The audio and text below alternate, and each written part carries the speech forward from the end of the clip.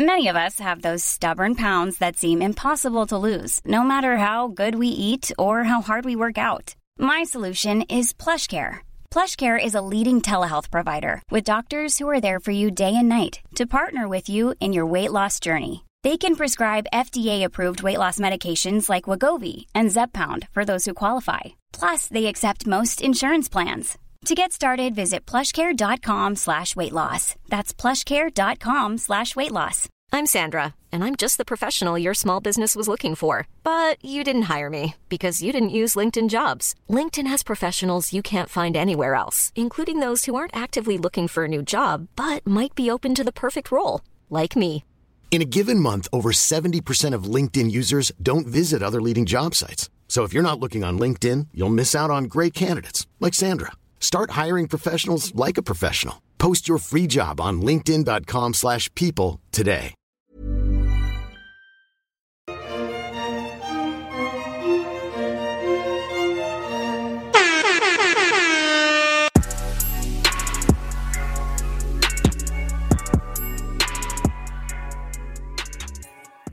All right. We are recording. Recording, everybody. Hello, hello. What up, what up? Welcome to Two Black Girls, One Rose. Where together we'll uncover what we can learn about modern dating, love, and relationships from popular television. I'm Natasha. And I'm Justine. And today we are talking Jewish matchmaking. Dropped on Netflix last week. Yep. They are trying to ride on this coattail of Indian matchmaking. Oh, yeah. It's interesting that Jewish matchmaking was the next turn. Right. I'm so curious. Like, they can really take this many different ways. I mean, the Indian community and the Jewish community have a matchmaking system. I wonder how many other cultures have matchmaking systems. Yes. Yeah. Because I didn't even know about the Jewish community having this, but I mean, that was a learning lesson. I wonder how many others are out there. I would watch it. Me too. I'd watch whatever matchmaking. Yeah. Nigerian matchmaking? I'm watching it. I'm watching it. Absolutely. Oh, God. So, yeah, we're talking Jewish matchmaking. We're talking Eliza. What's her name? Eliza Ben Shalom, I think is her name. Okay. I didn't get her. Her matchmaking process. We meet some new people. And yeah, I think we'll have an interesting discussion this episode. Curious to hear your thoughts, friend, your initial thoughts, and what you're excited to dive into this episode. Yeah. So I had a lot of thoughts about matchmaking overall when watching this. I think on matchmaking overall, it's still just such a confusing message to women. I think that's one of the main differences I've seen with women who are maybe Israeli American or women who are Indian American and women who are from places that are outside of America is that the one message is there's enough time. Don't rush through your dating process. Don't rush. And then there's the international matchmaker who's like, you need to get married right now. We got 3 months until you got to get ready right now. And that is mainly said to women. I don't really hear that being said to the men, which is interesting because the men got to do the asking. So I don't know why they don't have the same timeline. Right. I find that to be very strange. Right. And confusing. Like a lot of these girls seemed confused who were dating to me. Especially Dina, the first girl or Danny, not Dina. Danny. Okay. She was very in between of like, I'm a modern woman, hear me roar, and I need to get married before I'm 30 or else. Yeah.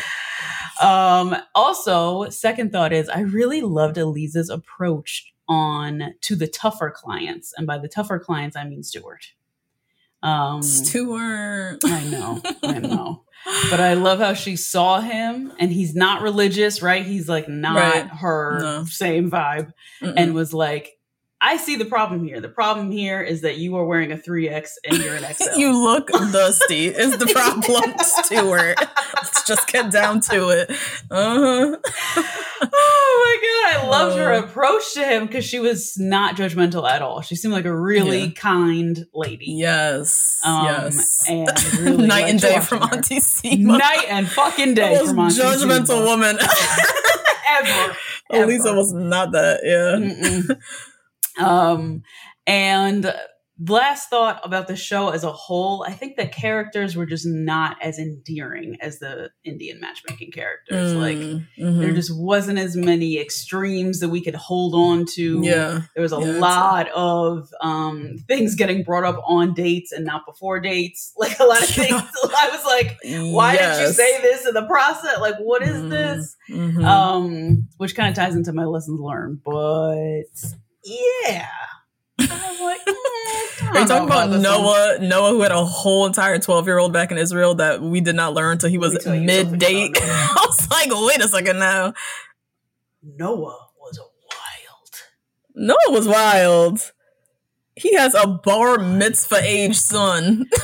Oh, he treats like a Tamagotchi. He was like, oh, we talk on WhatsApp all the time. WhatsApp all the time. He just dropped that mid-date. We didn't even get that. I don't think we got that during his sit-down with Elisa. We did? No, real quick. Real breezed over. Real breezed over. That was odd, yo. Very odd. Yeah. Oh, God. Oh, Lord. Oh, man. And then some of the lessons that I'm really excited to learn or to talk about is basically the lesson in community and cultural competency. I feel like a lot of the lessons that we learned from people like Faith or the guy that Danny dated. Daniel, yeah. Was that the importance of somebody, not only how they feel spiritually, but how they present themselves spiritually is like very important to people. Yeah.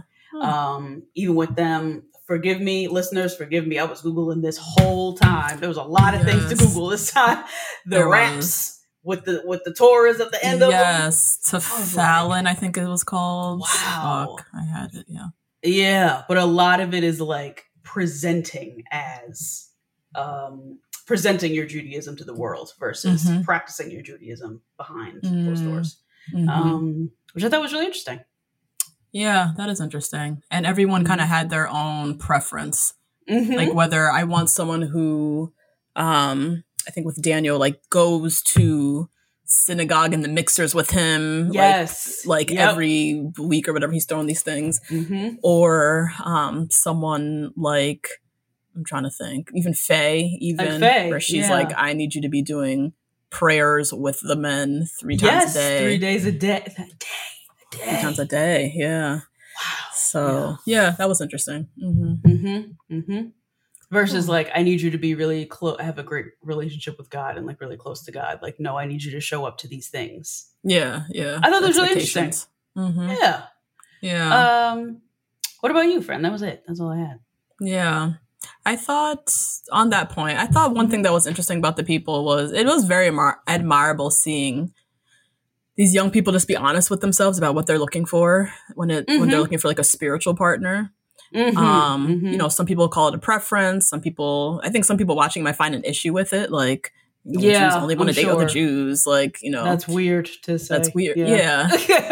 But I think when you come from a minority culture or you come from a religion that has, that is not, you know, it's deeper than just going to church once a week, whatever. There's more to it that's important to you. I think they are in their right to say, I want to date somebody who does this, this, and this, or follows this, this, and this, because that's important to me.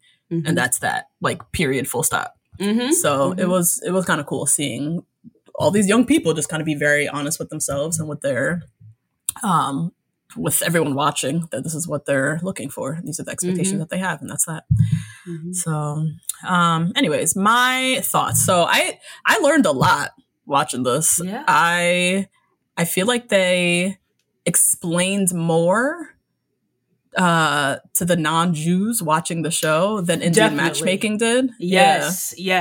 Yeah. Which I kind of don't mind. The Indian matchmaking is like, fuck it, we ain't here to educate, y'all go to Google yourself. I like that unapologeticness about Indian matchmaking. But I appreciated in Jewish matchmaking, they did a lot more kind of educating. So I feel like I learned a lot. I was still Googling and looking shit up, but I feel like I did walk away learning a lot. Particularly like my background, I grew up around a lot of Jews. I'm from a very small town. Yeah. You said you didn't? No. I grew up around a lot of Jewish people. I'm from a very small town in North Jersey. the town itself has like 4 or 5 synagogues for a Really? small little town. Yeah. Oh, wow. 7th grade, I was at bar and bar mitzvahs every weekend. That goes for me, my brother, and my sister. That's just the makeup of our class was like just mostly Jews, I guess. Yeah. I've celebrated Hanukkah plenty of times, being over a friend's house for a play date, and it's Hanukkah night, and I'm there, and I'm like eating guilt and opening up gifts with them. Oh, okay. Yeah, we had off for all the high holidays in my town for school.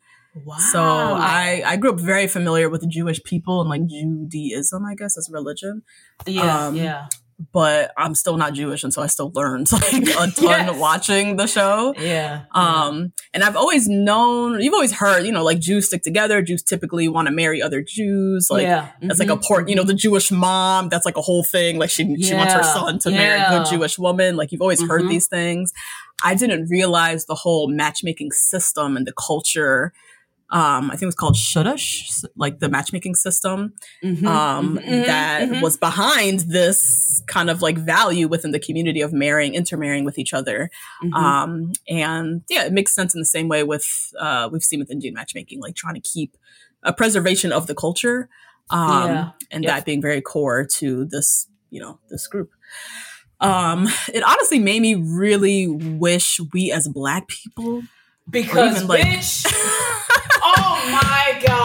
oh my god, it really so made me bad. Wish we had bad as Black people, or even I'll even say even as Caribbean and my little subgroup, Caribbean West Indian people, had something like this, because it's so, I mean, we talk about it every episode, it's so frustrating having so many beautiful, you know, badass, you know, well-educated, you know, mid-30s Black women in my life who want to get married, but they're single, and then they're facing the dating scene alone with no system, the way that Indians and Jewish people have this system to help them. And that was one of my biggest things. I was like, God, I wish we had something like this. I know. Same.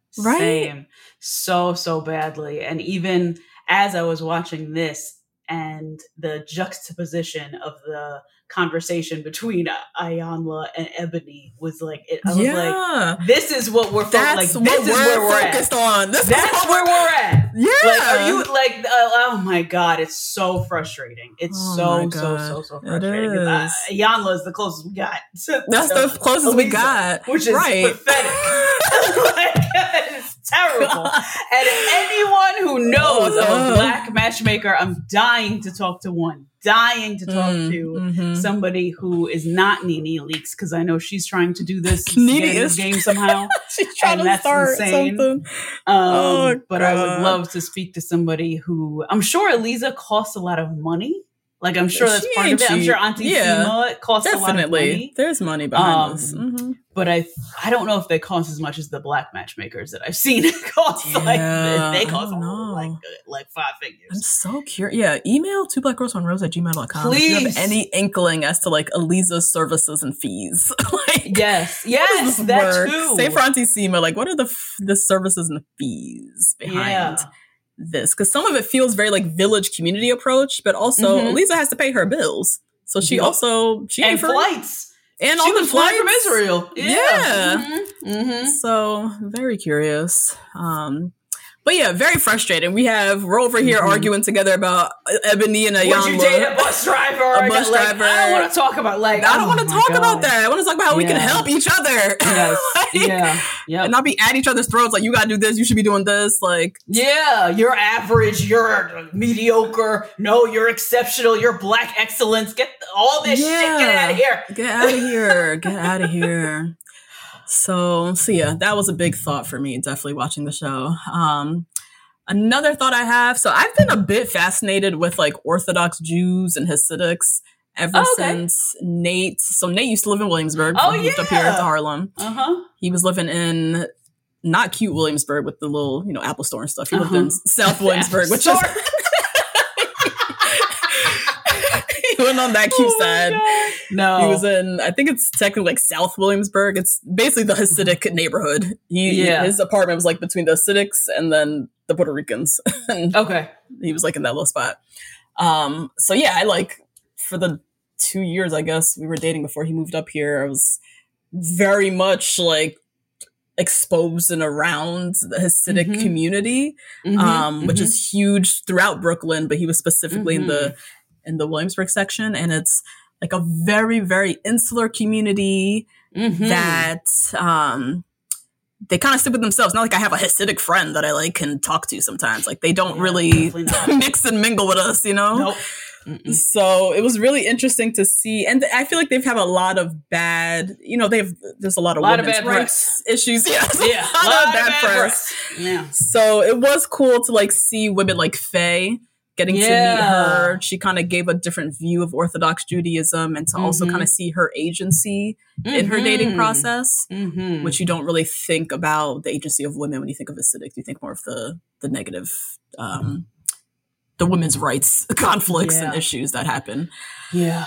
So I thought that was a great kind of ending purpose of the show, is kind of just giving a different view, even just through that one character, honestly. Yeah. Yeah. And then, I think it was a very interesting look at dating when you have a strong faith and figuring out what your level of, I think as Faye said, like religiosity and spirituality. I love that word too. The levels that you need in a partner and like how to be honest about that with yourself and with your partner that you're dating. I'm excited to talk this episode about, you know, should we be talking about religion on the first date? They always say that's like the one topic of religion and politics. You shouldn't talk about it. Let's talk about what it looks like when you do talk about it. And what's wrong with that? And how to date when you have spiritual and religious deal breakers. You know what I mean? Right. We saw it a lot with this specific community of Jewish people, but like imagine anybody else. If you have any type of spiritual base, even if you're atheist, like how to date when you have those deal breakers for yourself. Yeah. And I think we could definitely learn a lot from, you know, these people that we watched this episode or this season. And then I also want to talk about Eliza. Eliza was very flexible when you compare her to like Auntie Sima. Very flexible. Yeah. Pretty much her only rule that I remember her talking about was date him till you hate him. So I'm excited to dive into that and talk about that as well and what we think about that. But yeah, I'm excited to dive in. Okay, before we dive in, I gotta update you on my digital detox that I did. And I have to update you on what happens digitally. Cannot wait. Okay, and you too. I'm on a detox. You over here like deep in TikTok world. Got some news. Oh my God. So Nate and I went away this weekend. We got a little Airbnb in Pennsylvania. Like a little cabin in the woods type of thing. It was really cute, very cozy. It was like on a little lake, and we're very conscious about just like limiting screens and not being on our phones or laptops too much, and just being present at one with nature, spending time together, all that good stuff. So Sunday we did a full digital detox, meaning from midnight to midnight we had no phone. Like we didn't go on our phone at all. And I've been wanting to do this since I read Trisha Hershey's book, Rest is Resistance. It was like, I started off the year reading that book, and it kind of like changed me in a way. And she talks a lot about just the need for us to be detoxing from screens on a regular basis. She seems to do it very often. We run an internet business, so we can't do that. We can't really do that as often as she would like, or as often as I would like, because I have a very conflicting relationship with phones as well, even though I run this business with you through, it's like very much through Instagram. Y'all are listening to us on a phone right now. But exactly. But yeah, I kind of just like sprung it on Nate Saturday night. I was like, I have an idea. I was like, we have one full day tomorrow. Let's make the most of it. Let's do a detox. Let's not be on our phones from midnight to midnight and just like see what happens. And I was ready for it. Nate was like shook, because he was like, at first he was like, but I need my phone. Like and he started to like think through, like try to make up these things. And then he realized like, I don't need it. Like I don't. The only thing I guess I would need is maybe to be in contact with my parents or something. Things like that. But also like we're not going anywhere. Nothing's going to happen to me. The chances of anything happening to my parent, like, is so low. Like, I think we're good. So I put our phones away, and it was honestly so cool. Like, it made me realize, it made both of us realize just how much our phones become just an extension of us. This device has become literally like another appendage. Like, we think it is part of us. Like, we need it. And when you detach from it, you really just get an opportunity to just like be with yourself and get uninterrupted time with yourself or your partner. I think that was the biggest thing that I loved about it, is I just had Nate's undivided attention and he had my undivided attention. Like, we don't even realize how much phones just distract us, the notifications, the even just wanting to look things up. It happened to me a few times throughout the day where I was like talking to Nate or thinking of something, and I wanted to reach for my phone to Google it really quick. Yeah. Like, that's an interruption that breaks the flow of the conversation, you know? And that's become so just like commonplace for us. So it was really nice just to have each other's like undivided attention. For me to, I also realized just how much I like bring noise into my life. Like, I always have like a podcast going. I have music on. I have a show. I'm cooking, but I got a show on. Like, just how much I, just rely and use my phone to bring in noise. And one of my word for the year was still, which was really for me to just like remind myself to just chase more silence and solitude and just stillness. And I'm really looking at this little device, little side eye after the day I had, because it just realized how much of an impact this device has on me in my everyday and on Nate and I. And it was a beautiful day. The day felt so long. It was like 24 hours, but it was like 4 weeks long. Yeah, like, it was such a long day. We truly, not to say we didn't Friday, Saturday, just like enjoy where we were, but we really enjoyed it Sunday because we were just kind of sitting out in the nature, laying on the hammock, looking out at the lake, whatever, just like not having this other thing to just like distract us even in the slightest. And I think it definitely made Nate think a lot differently too. He's been dealing with work and living on Slack, and Slack's been driving him fucking crazy. And so just like how to better put boundaries for ourselves, and just the importance of detoxing, I think, from anything that is like very invasive periodically. So I can't do this that often because, as we said, we run a business, but this is something I think I'm definitely Nate and I want to do at least like once a month, like one day of the weekend, like either the Saturday or Sunday, once a month. We just like completely unplug, and it's nice. Check it out, guys. Yeah. Give it a whirl. I think digital detoxes are so interesting because really you're detoxing from a kind of like dopamine rush that you're getting when you use your phone, which I think is really interesting. I think when you learn the science behind it, it makes it easier to put your phone down, to put it away, because you know what your brain wants, and you're like, no, I resist that thing instead of just resisting your phone. Actually, what you're resisting is dopamine, that you're like running, like a quick rush. Quick rush. And in the book that I'm reading, Your Brain on Porn, they differentiate, they clarify the difference between dopamine and I want to say it's opioid, but that is a drug. But basically they say one is wanting and one is liking. And dopamine is wanting. And so all these apps, all the Instagram, TikTok, they all rely and know that your brain wants a dopamine rush, which is wanting, not a liking rush. Because if you like it, you'll just sit there and then you'll enjoy it and then you'll leave. But if you have a dopamine rush, you're gonna keep chasing that shit. Like heroin or like crack, like a drug, or cocaine or any other drug. And like an actual addiction. Addiction. Yep. 100%. So well, take us to the other side. I will tell you what happened this weekend, friend. Oh my God. Okay. Jesus. So we were talking about, I told you about this Tarte trip drama, right?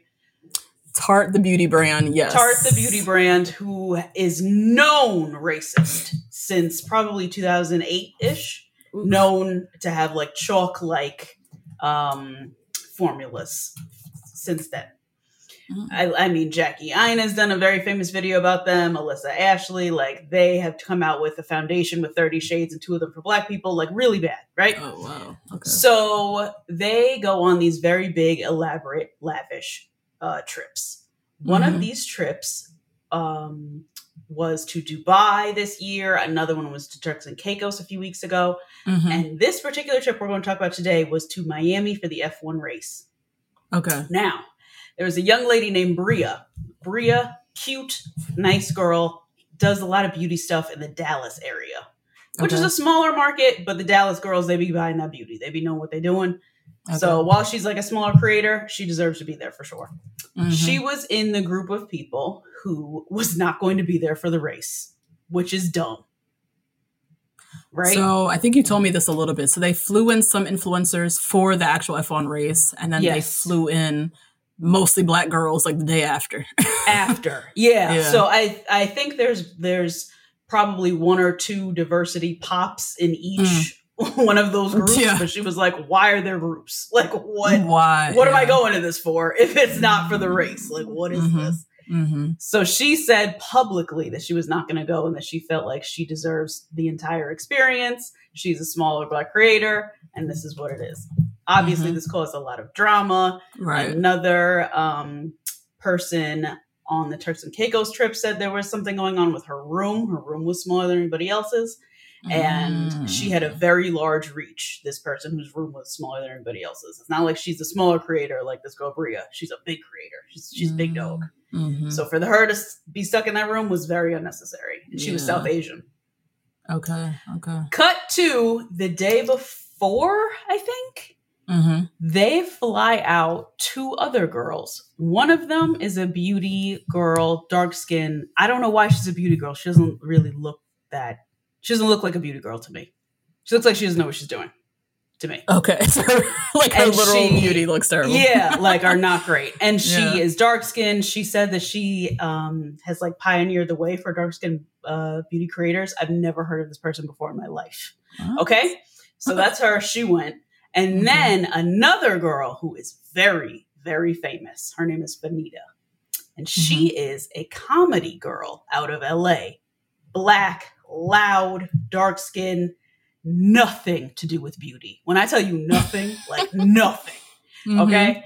So for them to replace this smaller, very beauty focused creator out of Dallas, Texas, with a girl out of LA who's a comedian who wants to be famous so bad, that was on purpose. Yeah. That was on purpose. They knew exactly what they were doing. So they flew her out and she started talking cash shit about this girl, Bria. Cash money shit. I mean, classic.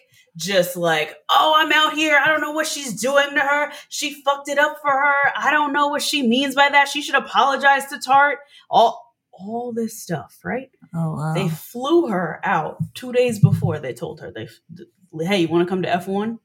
Obviously, she was there the day after. They flew her out on United with a layover.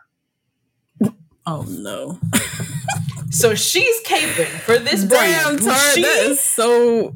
That's crazy. Yeah. Oh and my God. If there's anything, and y'all know who you've worked with racist people, you know. If anything they know how to do is take them crabs and put them in a barrel. Okay? And that's exactly what the fuck they did. You all know what you're doing when you take a creator who has that kind of reach, who's that loud, who's that thankful to be on a brand trip just because she's on a trip. Like, she did all of this to stay in the United States. That's crazy to me. That's crazy. You're going to shit on another black girl and cape for a company that is a known racist company to go to Miami? Oof. Damn, yeah, I just Googled this. It's bad. News. It's on the cut. Yes. This is bad. Bad news. Bad. And she's not a beauty creator. She's out with a beauty brand and she's not a beauty creator. They know exactly what they're doing. Oh, that's dirty. Dirty. So this girl Bria deactivated her TikTok. She's in the middle of a lawsuit with Tarte and like all this. Wow. Yep.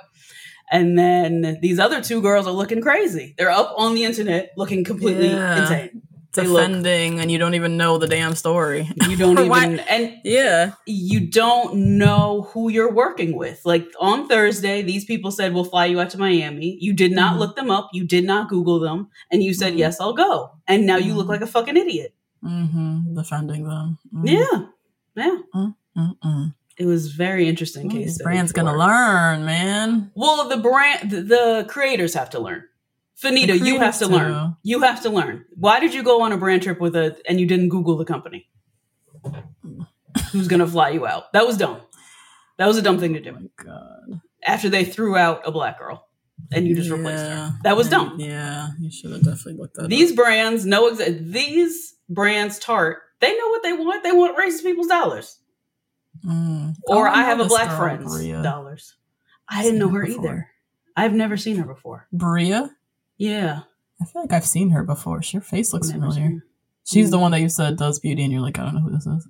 Yeah. No. That's the other girl. Nikkei is her name. And I don't want to talk about her too much because I feel like she's got a mental issue. I feel like she's got, like, she called herself the Harriet Tubman of influencing. Like, she's got some problems going on. Oh, right. Yeah. Okay. Dang, that's unfortunate. Very. Yeah. Very. That brand, the brand's racist. This is what they do. Simple. This is just what they've been doing. Like, they've been doing it. They want racist people's dollars. They don't want black people's dollars. It is what it is. It is what it is. Yeah. Yeah. So that's what happened on TikTok this weekend. Oh my God. I just see you just like scrolling through, just like getting all the different perspectives. I was like, oh my God, what is this? What is the ROI on this? Who's working there? What is that? I was on LinkedIn looking them up. I was like, oh my God. I'm so in it. I love it though. Like all of this stuff, I just look from all the way up. I'm like, what are you guys doing? I know. This is your PR like degree going to work. Yes. That's that. Yeah. Yep. Oh my God. Hilarious. Yeah. Anyways, thanks for sticking with us through our little sad note. Before we dive into the recap, we have to give a shout out to the Rose Garden, our amazing community on Patreon. If you love our episodes, like, did you know you can even listen to this episode ad-free? Ad-free on Patreon. I'm sure one just popped up. You could have breathed right through it. Exactly. Also on Patreon, you can unlock tons of other weekly content from us. We have weekly Married at First Sight recaps. We do recaps of other shows. This week, we're talking Summer House. Oh my God. Vineyard. Martha's fucking Vineyard. You guys, Natasha hasn't watched it yet, and I'm dying. Yeah, I know. I'm so hyped. That drops this week. We also have our TV review podcast, Girl, What You Watching? Last week, we talked Succession. We talked about the Army Hammer, crazy fucking documentary. Oh my God. You walked us through Beef. Yeah. Beef on Netflix, Hillsong, Godfather, just a whole bunch of other shit that we'd be watching throughout the week. So if you're craving more than just this one episode a week, you definitely should head on over to patreon.com/2blackgirls1rose and unlock all this goodness. And you can try out the membership with a 7-day free trial. Yeah. All right, Justine. Do we have any lovely church announcements? We have one that I wanted to shout her out. Hannah Friedman just emailed us to ask us if we had any questions about Jewish matchmaking. Yes. As a Jewish woman, nice of her. Extended her services to us two black ass bitches who don't know shit. Thank you. Don't know anything about this. So thank you so much, Hannah. Thank you. Yeah. Okay. Quick little news, makeups and breakups happening in the world. For Bachelor Nation heads, Brandon and Serene broke up. That was a hard one. That hit me. That was sad. Me too. And they were engaged, which I also forgot. I forget these people be fucking engaged. They get engaged on these goddamn shows. I forget. So it's not even just a breakup. Like, they're breaking up an engagement. That's nuts. No, they're planning stuff. And then they stop planning stuff. Yeah. Oh, God. Oh. So that's sad. Obviously, we don't have any info about what happened yet. But Reddit, I know y'all getting to work, so send us some tea if you get any. God. Oh my God. Mess. But yeah, that was a sad one. That's a beloved couple. Speaking of not beloved couples, Kim Zolciak and Croy have divorced. Croy Bierman. Or divorcing. Yep. And they got like 6 kids now. They got mad kids. At least. Yeah. Got mad kids. I think I read something real quick because I don't care that much about these two, but financial woes and financial stress seems to be a part of it, which not surprised. Them niggas be renting big ass mansions and don't be paying their bills. So off of like they were the OG flat tummy tea promoters. Yes. Kim and her daughters. And her daughters. Really about that protein shake, waist trainer, faha, surgery, no surgery. Right. They loved it. They loved it. And that tide has been turned. So turn, girl. Everybody's just shooting up Ozempic, bitch. Nobody cares about the flat tummy tea. So. But they still present this lavish life that everybody knew the math wasn't mathing. That shit was not adding up. So so that should be a mess because they got so many kids. Just like how that's gonna so many kids shake out. I don't know. Yeah. And then the last little piece of news, the Selling Sunset trailer. Oh my God. I'm so excited. So excited. We will obviously be talking about that on Patreon. So yes, we head will. on over there. Yep. But I'm hyped. I'm hyped for that. They got a lot of new faces. Yep. What's her face? Chriselle and her girlfriend, her partner. Yeah. We got to see a little bit of them in the trailer. So looking forward to it. Very much. You want to talk about a detox? Happy nonsense. Talk about a detox. Turn on Selling Sunset and forget about life. Yeah. I am like, no drug could take me where Selling Sunset takes me. Like I'm just it's completely off. It's crazy. Oh God, it's so good. Can't wait. Anyways, let's dive into Jewish matchmaking. Okay, so we meet Eliza Ben Shalom. She has helped over 200 couples get to the chuppah, as she says, basically get married. And she herself is an Orthodox Jew, but she works with all types of Jewish people. And yeah, she says, she starts off, she's like, I just feel like finding your person is one of the hardest things to do in the entire world. Yeah, agreed. I agree. Okay, agreed for sure. 100% agree. Out of the 8 billion people on this earth, you're supposed to find one to marry and lay down your life with. That's hard as fuck. Lives near you and like has a nice family who you agree with or whatever you want. Yeah. That's a lot. Oh my God. That's a lot. That's a whole lot.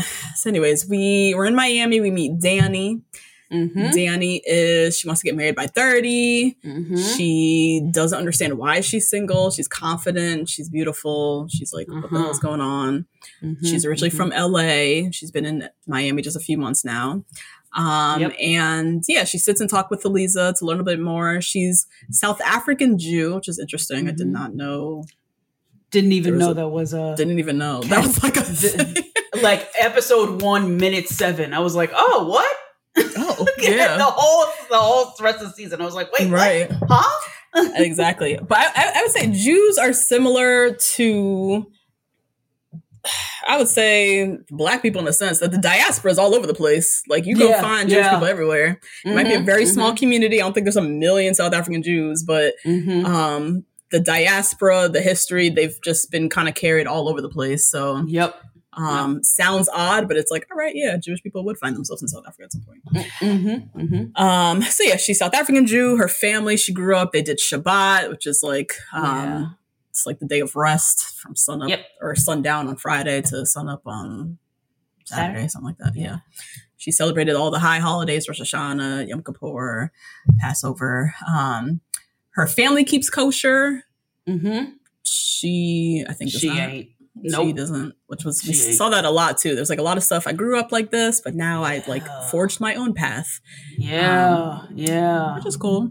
I think that's very similar to me. Grew up Christian, Pentecostal, went to church. Then when I got to an age that I wanted to create my own path and own, connection to God, I do certain things. My family does. I do my own thing. Like, very much that. And so, yeah, she's way less observant than her family, but she wants someone who's family oriented. She wants someone who is obsessed with her, treats her like a queen. She's obsessed with her eyebrows. Yes, she has a whole IG account about her eyebrows. I don't know who follows that besides her mother. I don't know. But okay, Daddy. I don't know. And yeah, so she wants somebody with good eyebrows, whatever. Eliza already has someone in mind for her. He's Sephardic Jew. Yes. Which are Jews from Spain, Portugal, North Africa, like that region. I think a little bit more olive skin tone generally. I think Danny is Ashkenazi. She is technically Ashkenazi. Yeah, and it follows through the father's bloodline. Which is interesting. Ashkenazi Jews are more Eastern European, France, Germany, Poland, Russian like Jews, so look a little different. I think culturally a little bit different, but they're all Jews. But some people are very particular with the type of Jew that they want to marry. So which was interesting. I did not know. Very. I was sitting here. I was like, why? Right. I'm like, aren't y'all just all Jewish? Yeah. What? Yeah. I guess not. I guess not. Yeah. Well, you know what? It depends on the person. I guess not. It depends on the person. Yeah. Like it's the same with Black people, right? Like if you want to marry a nigga from the Bronx, that's different from a nigga from Atlanta. Like those are different people. Yeah. Right. Yeah. Or African versus African American versus Caribbean American. Yes. Right. It just it shows you within all groups, with all cultures, ethnic groups, we be chopping up ourselves and dividing up and yeah. So, but yeah, it depends. Danny seems open. She don't really care. But Eliza sends her on a date with David. David is Sephardic Jew. He's big in the Sephardic Jew community. Yes. He has his own social club. I want to say this is called. Yeah. The Miami Sephardic Club. And, you know, she's into him. He's an entrepreneur, got pretty blue eyes. But they are definitely not on the same page religiously. Yeah. He goes to synagogue every morning. He describes it as like meditation for him. It's just kind of how he starts his day. But she ain't doing that. Like she's nowhere on that level. Have you ever dated anyone who was more religious than you? Or more? Yes? Yes. Oh, how'd that go? I have. Not great, because really what it was rooted in and why we got to, and I say religious, when I say religious and when I heard you say religious just now, I mean practice. I don't mean spiritual. Right. I mean practicing, like going to church every Sunday, going to the same way Daniel's doing, like more practice. Yeah. Yep. And I just found that he was very much into the practice of religion and showing it, and not at all in everyday life and like treating people like being with kindness and respect, or being supportive of women doing things. Okay. Yeah. So more for show than actually. Definitely more for show. And more for like family, like, oh, I'm supposed to act like this, so that's why. Oh, I see. This. Okay. Yeah. Daniel was given that a little bit, honestly. We see it later very on much in the so. season. Very much so. Because first of all, the fact that, and me and Crunch have argued about this, the fact that he did not pour her water and her wine. I am so glad she clocked that shit. I'm so happy she pointed that out too. Yes. Yes. It's the little thing. That's real. It's the little things. We're sitting having conversation. I'm out of water. You're out of water. You pour yourself water. You don't reach over to also pour my water. You don't pour my water first, nigga? You don't pour my water first? Yes. Fill me up first and then pour yours? Like, I'm so happy. She didn't say anything. She was like, I just noticed it. Yes. I noticed that about him. Yep. Which comes in later because he moves very selfishly, as we see. Yep. And you could tell, you could predict the future in that moment. You're like, oh, this is not going to work. This is not going to work. He's not ready. He's not going to work. That's so crazy. That small little thing. Small little thing. He goes to synagogue every morning. Oh, you should come with me. Oh, I have this club. Oh, da-da-da-da. And you're not even doing the regular shit you're supposed to be doing. That's regular shit. That's just regular shit. God. So anyways, they hit it off. They exchanged numbers. That was that. Okay, we next fly to LA and we meet Ori. who gets on my goddamn nerves. He was really something, him and his double denim. Oh, God, I can't with Ori. So there's a big Israeli community in LA. He's Israeli American. I think he was born in Israel, came over here young. Yeah. And yeah, he's like, I know everybody in the community. And his whole thing is he's very picky, particularly picky when it comes to looks. Keep in mind, he ain't that much of a looker. Okay. So he thought he is much hotter than he is, which made him much less attractive than he is. Yes, exactly. Oh my God. So he very picky with looks. That's the first thing. He's in business with his mom. They do event planning together. His mom's like his number one woman. You can tell he's got mama boy tendencies. He lives with his parents as well. Yep. And is picky about looks. When you living with your mama. And working with your mama. So your mama's everywhere. Oh my God. And he's living with his parents by choice. He literally said it's just more convenient and it's more comfortable. Wow. I get my laundry done. Wow. I get to go downstairs. My mom was there. We got a business meeting real quick. I get meals made. Shabbat. I just show up. Lazy. So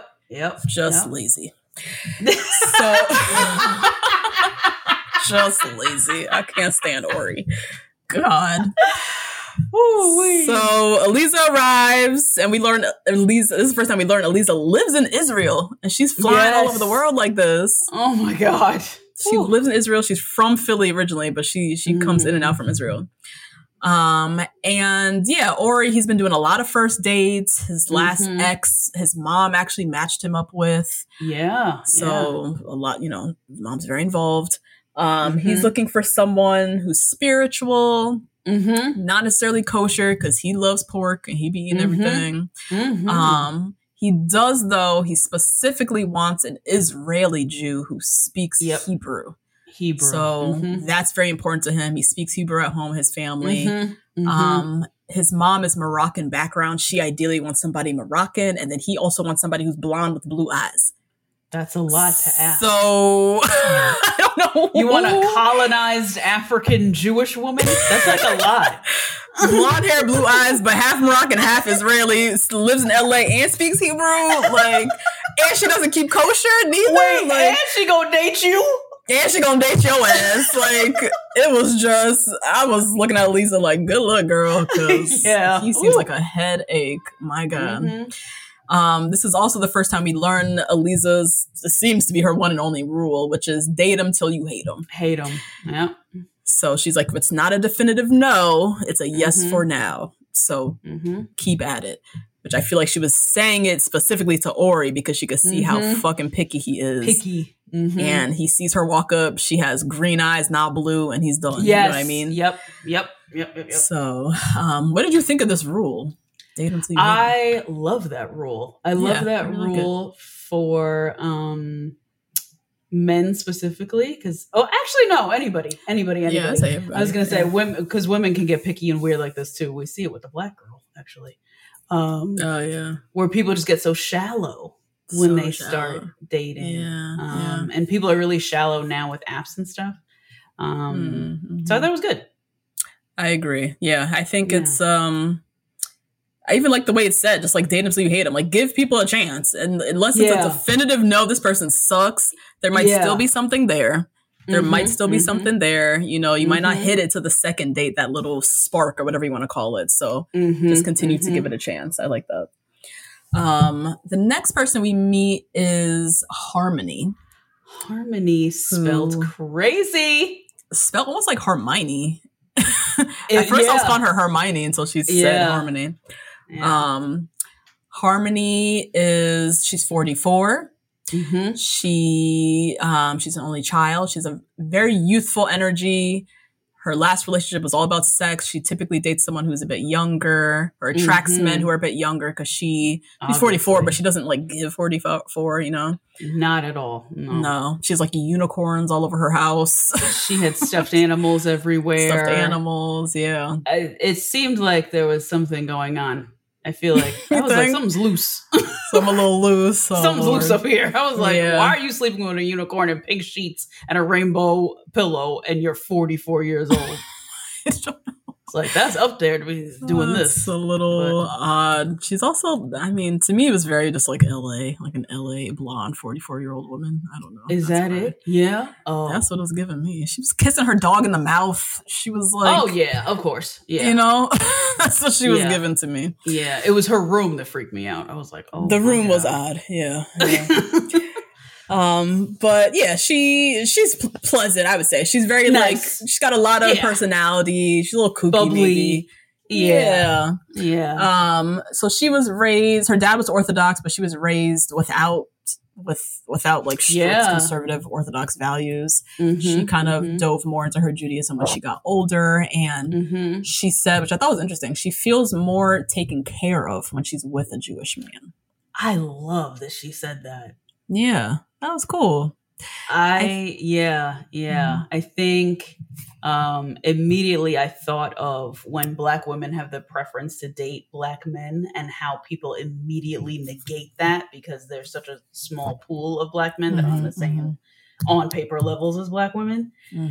And then Black women are like not allowed to say that. And I think that's really unfortunate and really sad. And that's why I want a Black matchmaker, Taraji P. Henson or whoever we're going to have up there, matchmaking women, Black women, because I feel the same way. Like her dad was raised in such a strict Jewish kind of way and belief and tradition. And so obviously she feels safe with that kind of man.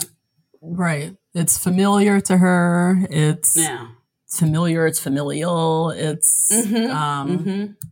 it's a preference, but it's also just, there's a comfort, I would say. There's a comfort that I think she's talking about. So yeah, I liked how she put that. She feels more taken care of. Cool.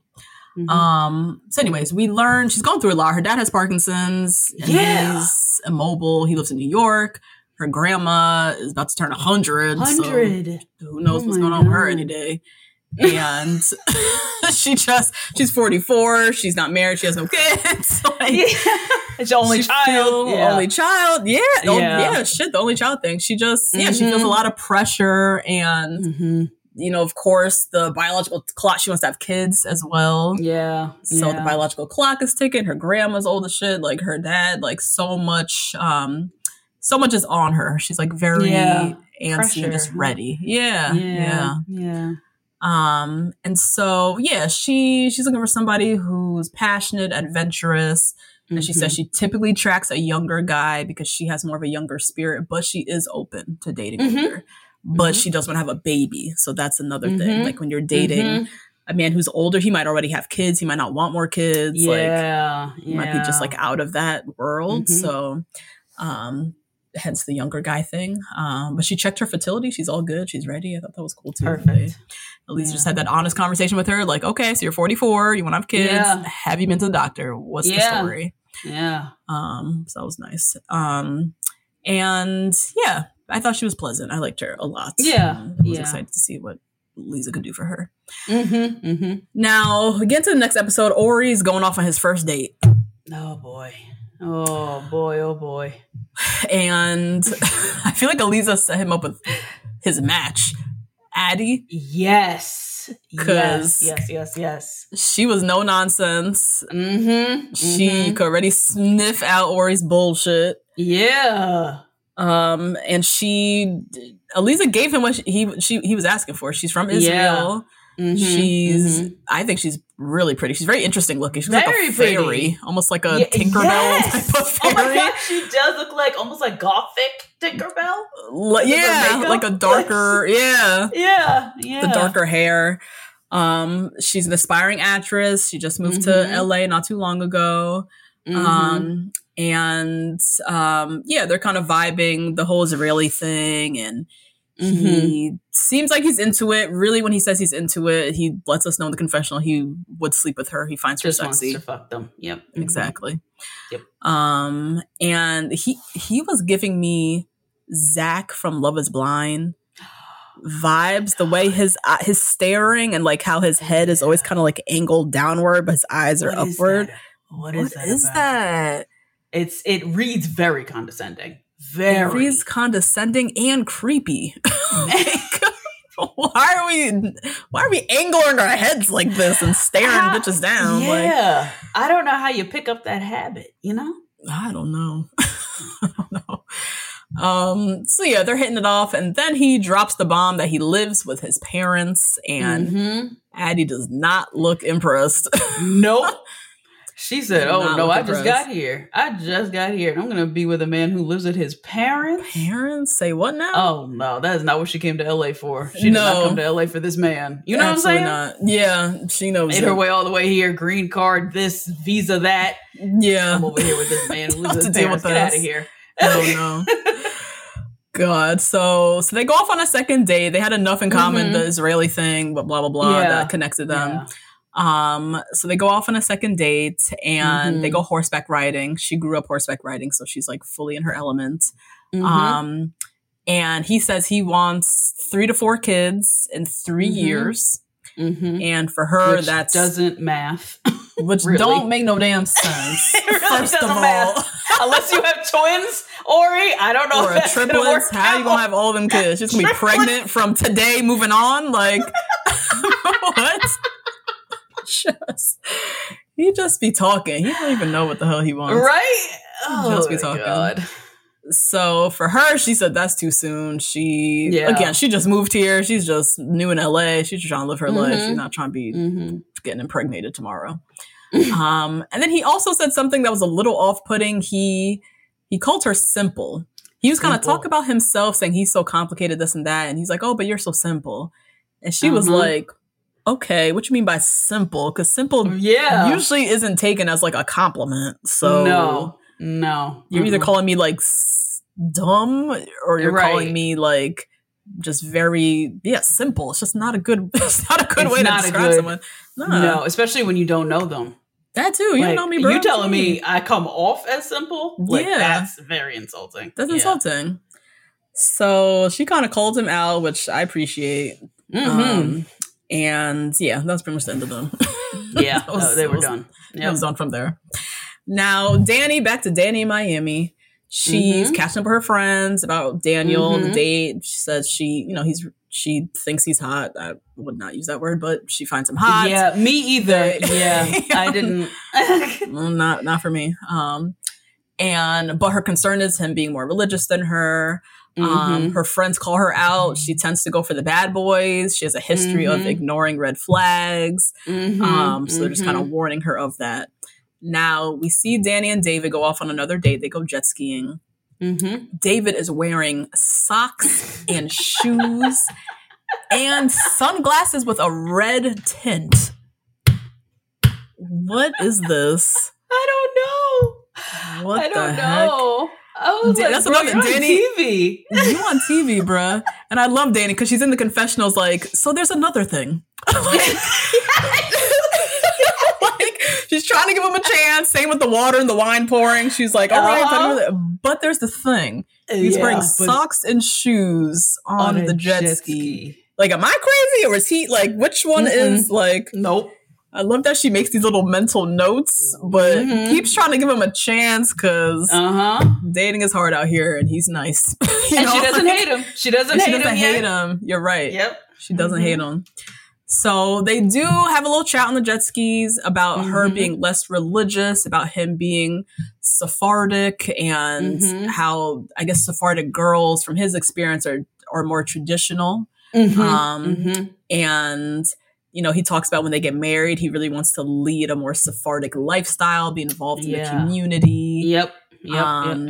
And she, in this moment, she seems like she's down. She's open. But definitely something to keep an eye on because they ain't smelling too good. Now, Harmony, our 44-year-old LA blonde, she goes out on a blind date set up by Eliza. Eliza, in her pep talk, tells her, don't talk kids, don't talk about your past dating history, nothing. No serious convos. and no touching, ideally for the first 5 dates. 5 dates. 5 dates. So That's so Eliza, long. that's a lot. no touching. So Eliza introduced bye at the end of it like this. Just bye. Wave hello and wave goodbye. That is just feels unnatural. Yeah. Oh my God, my eye just started twitching. Thinking of that. My God. Yeah. So Eliza introduces us to this concept, I guess more typical around Orthodox Judaism or Orthodox communities, called Shomer Nagia, which is no physical touching, typically until the wedding day. Like when First they hold just hands. Yes. When he was held under the her hand chuppah and when broke he the glass. Yes. God and it's their damn. way of just keeping things sacred. Yep. It's I would say just a more like extreme version of what you see a lot of maybe Christian or even non-Christian people. A lot of religions just try to like no sex before marriage, just trying to keep things very sacred up until the wedding day. But no touching. I think it's actually really important if you are going to date somebody for 3 months and then marry them. I think that is actually a really at the bare minimum, we got 3 months. Yeah, I think it's true. Like you can't hide nothing. You can hide so much with sex. And so for you to get to know somebody to that level to where you're like, yeah, let's spend the rest of our lives together. Right. You got to eliminate it. It got to go. Yeah. Yeah. So Harmony goes into the date and she hugs him immediately, like just out the window. Doesn't care. Yeah. Doesn't care. His name is Aaron. He is a professor of architecture, a dean of a college in Vermont. He looks like Woody Allen. I knew Harmony was not going to be into this man. Never get past it. And this man was so nice. It's very nice. Very nice. So nice. But Woody Allen is guy. Literally like it was Woody Allen. Yeah. I was like, Eliza. I know. Come on now. Look at Harmony. She ain't gonna go for this. So Aaron was pleasant. He was previously married. He was previously married. She didn't want a family. You know, Harmony's talking about her grandmother, her dad with the Parkinson's. They're just like deep and serious conversation. Everything Eliza told them not to do. But they were bonding. They were connecting. They're both, as they said, realistic optimists. They, they're older, but they're still very, excited about finding love. He flew from Vermont to Miami, to LA to go on a date with her. So like, he's very optimistic and hopeless romantic, whatever. So it was cute. They're connecting. Harmony's in the confessional talking about like, he ain't what I be looking at, but he's nice. Try this. He is. Yeah, he is. Very and nice. He seems to have a great sense of self-awareness. Yes. And an openness too. Yeah. Yeah. So they go on another date. They go to the beach. Harmony now is showing her full self. And I mean, full, I'm a Barbie girl in a Barbie world. Fully. She's talking about microdosing shrooms and just casually dropping this with a dean of professorship of architecture. I know. That's what I'm saying. It's given LA. They talking very openly about their spiritual self-discovery journeys, the shrooms, the microdosing, this, that, and the third. And she's just doing her. But Aaron is like, he looked so disturbed when she was talking. He was like, wait, what? What? Yeah. But he's like, I'm into weird people. He's like, weird people are the best kinds. Like, yeah. So even though it's not for him, he's like, I've never smoked, I've never done anything. Like, it's her, and he just fully accepts her. So it was really cool. Now Eliza, we got to see Eliza, her life a little bit, her husband, and their little life in Israel. Yeah. Her and her husband, they met on a Jewish singles retreat. Another thing, I was like, what are those? Oh man. But I've heard about a lot of people. Are you familiar with Birthright? Yes. Yes, people do meet on Birthright. People meet on Birthright. Birthright is like a trip that young Jewish people take. It's like a little pilgrimage to Jerusalem. And I think it's fully paid for as well from the organization, by the organization, Birthright. But people be hooking up, getting married. Like a lot of people meet their significant others on that trip. So she, I great guess, episode of Broad City. Also, just real quick, they had a birthday episode. Yes, the fall girl was so funny. Oh really? My god, I gotta go back and watch that. I don't know if I saw that one. Nice. So yeah, they met at something similar, I guess, a Jewish singles retreat. 3 weeks later, they got engaged. 4 months later, they got married. Just right. Mad pictures of them, hands behind their backs. Hands behind their back. I was like, yo, you really did not know nothing about this man. Nothing about what's going on. And he held her hand. She probably came immediately. She was like, ah! As soon as he held her hand. Like, so wild. Yeah. Man, crazy. I thought it was interesting. She also said they're both, I'm going to fuck this up, but I think it's Balei Teshuva, which means that they both came back to their Judaism. Yeah. Akin to like a born again Christian, I would say. I think so. Right? Yeah, but so much more involved because they can move to a location. Like, if you're born again Christian, you can't like move back to wherever. You stay where you're at. Yeah, they moved back to Israel. They were like, moved back to the motherland. Philadelphia. Yeah. Oh my God. And yeah, they're Orthodox, so she covers her head, shoulders, knees, and toes, as she says. She dresses very modestly. They have 5 kids. They're fully back into practicing Judaism, like on a day-to-day. And they did that kind of journey together. So it's interesting. So cool. Very cool. Very cool. And then I think also just like what I learned from her story is like you can meet somebody and go on a spiritual journey together. Because maybe when they started, she was more religious than he was, and he got inspired by her and decided to dive deeper, or she got inspired by him. Like you can also come back to your religion not through your spouse, but like with inspiration. With your spouse. Yeah, one doesn't have to drag the other, you're saying? Right. They kind of did it in tandem together, which I thought was interesting because usually you want to find somebody who's like at your exact same point or, you know what I mean? So that was interesting to see how they kind of dove back into their religion together. Now, while we're in Israel, we head on over to Jerusalem. We meet Cindy. Cindy, what a name. Cindy, I know. Ryan Reynolds here from Mint Mobile. With the price of just about everything going up during inflation, we thought we'd bring our prices down. So to help us, we brought in a reverse auctioneer, which is apparently a thing. Mint Mobile Unlimited Premium Wireless. How to get 30, 30, bit to get 30, bit to get 20, 20, 20, bit to get 20, 20, bit to get 15, 15, 15, 15, just $15 a month? Sold! Give it a try at mintmobile.com/switch.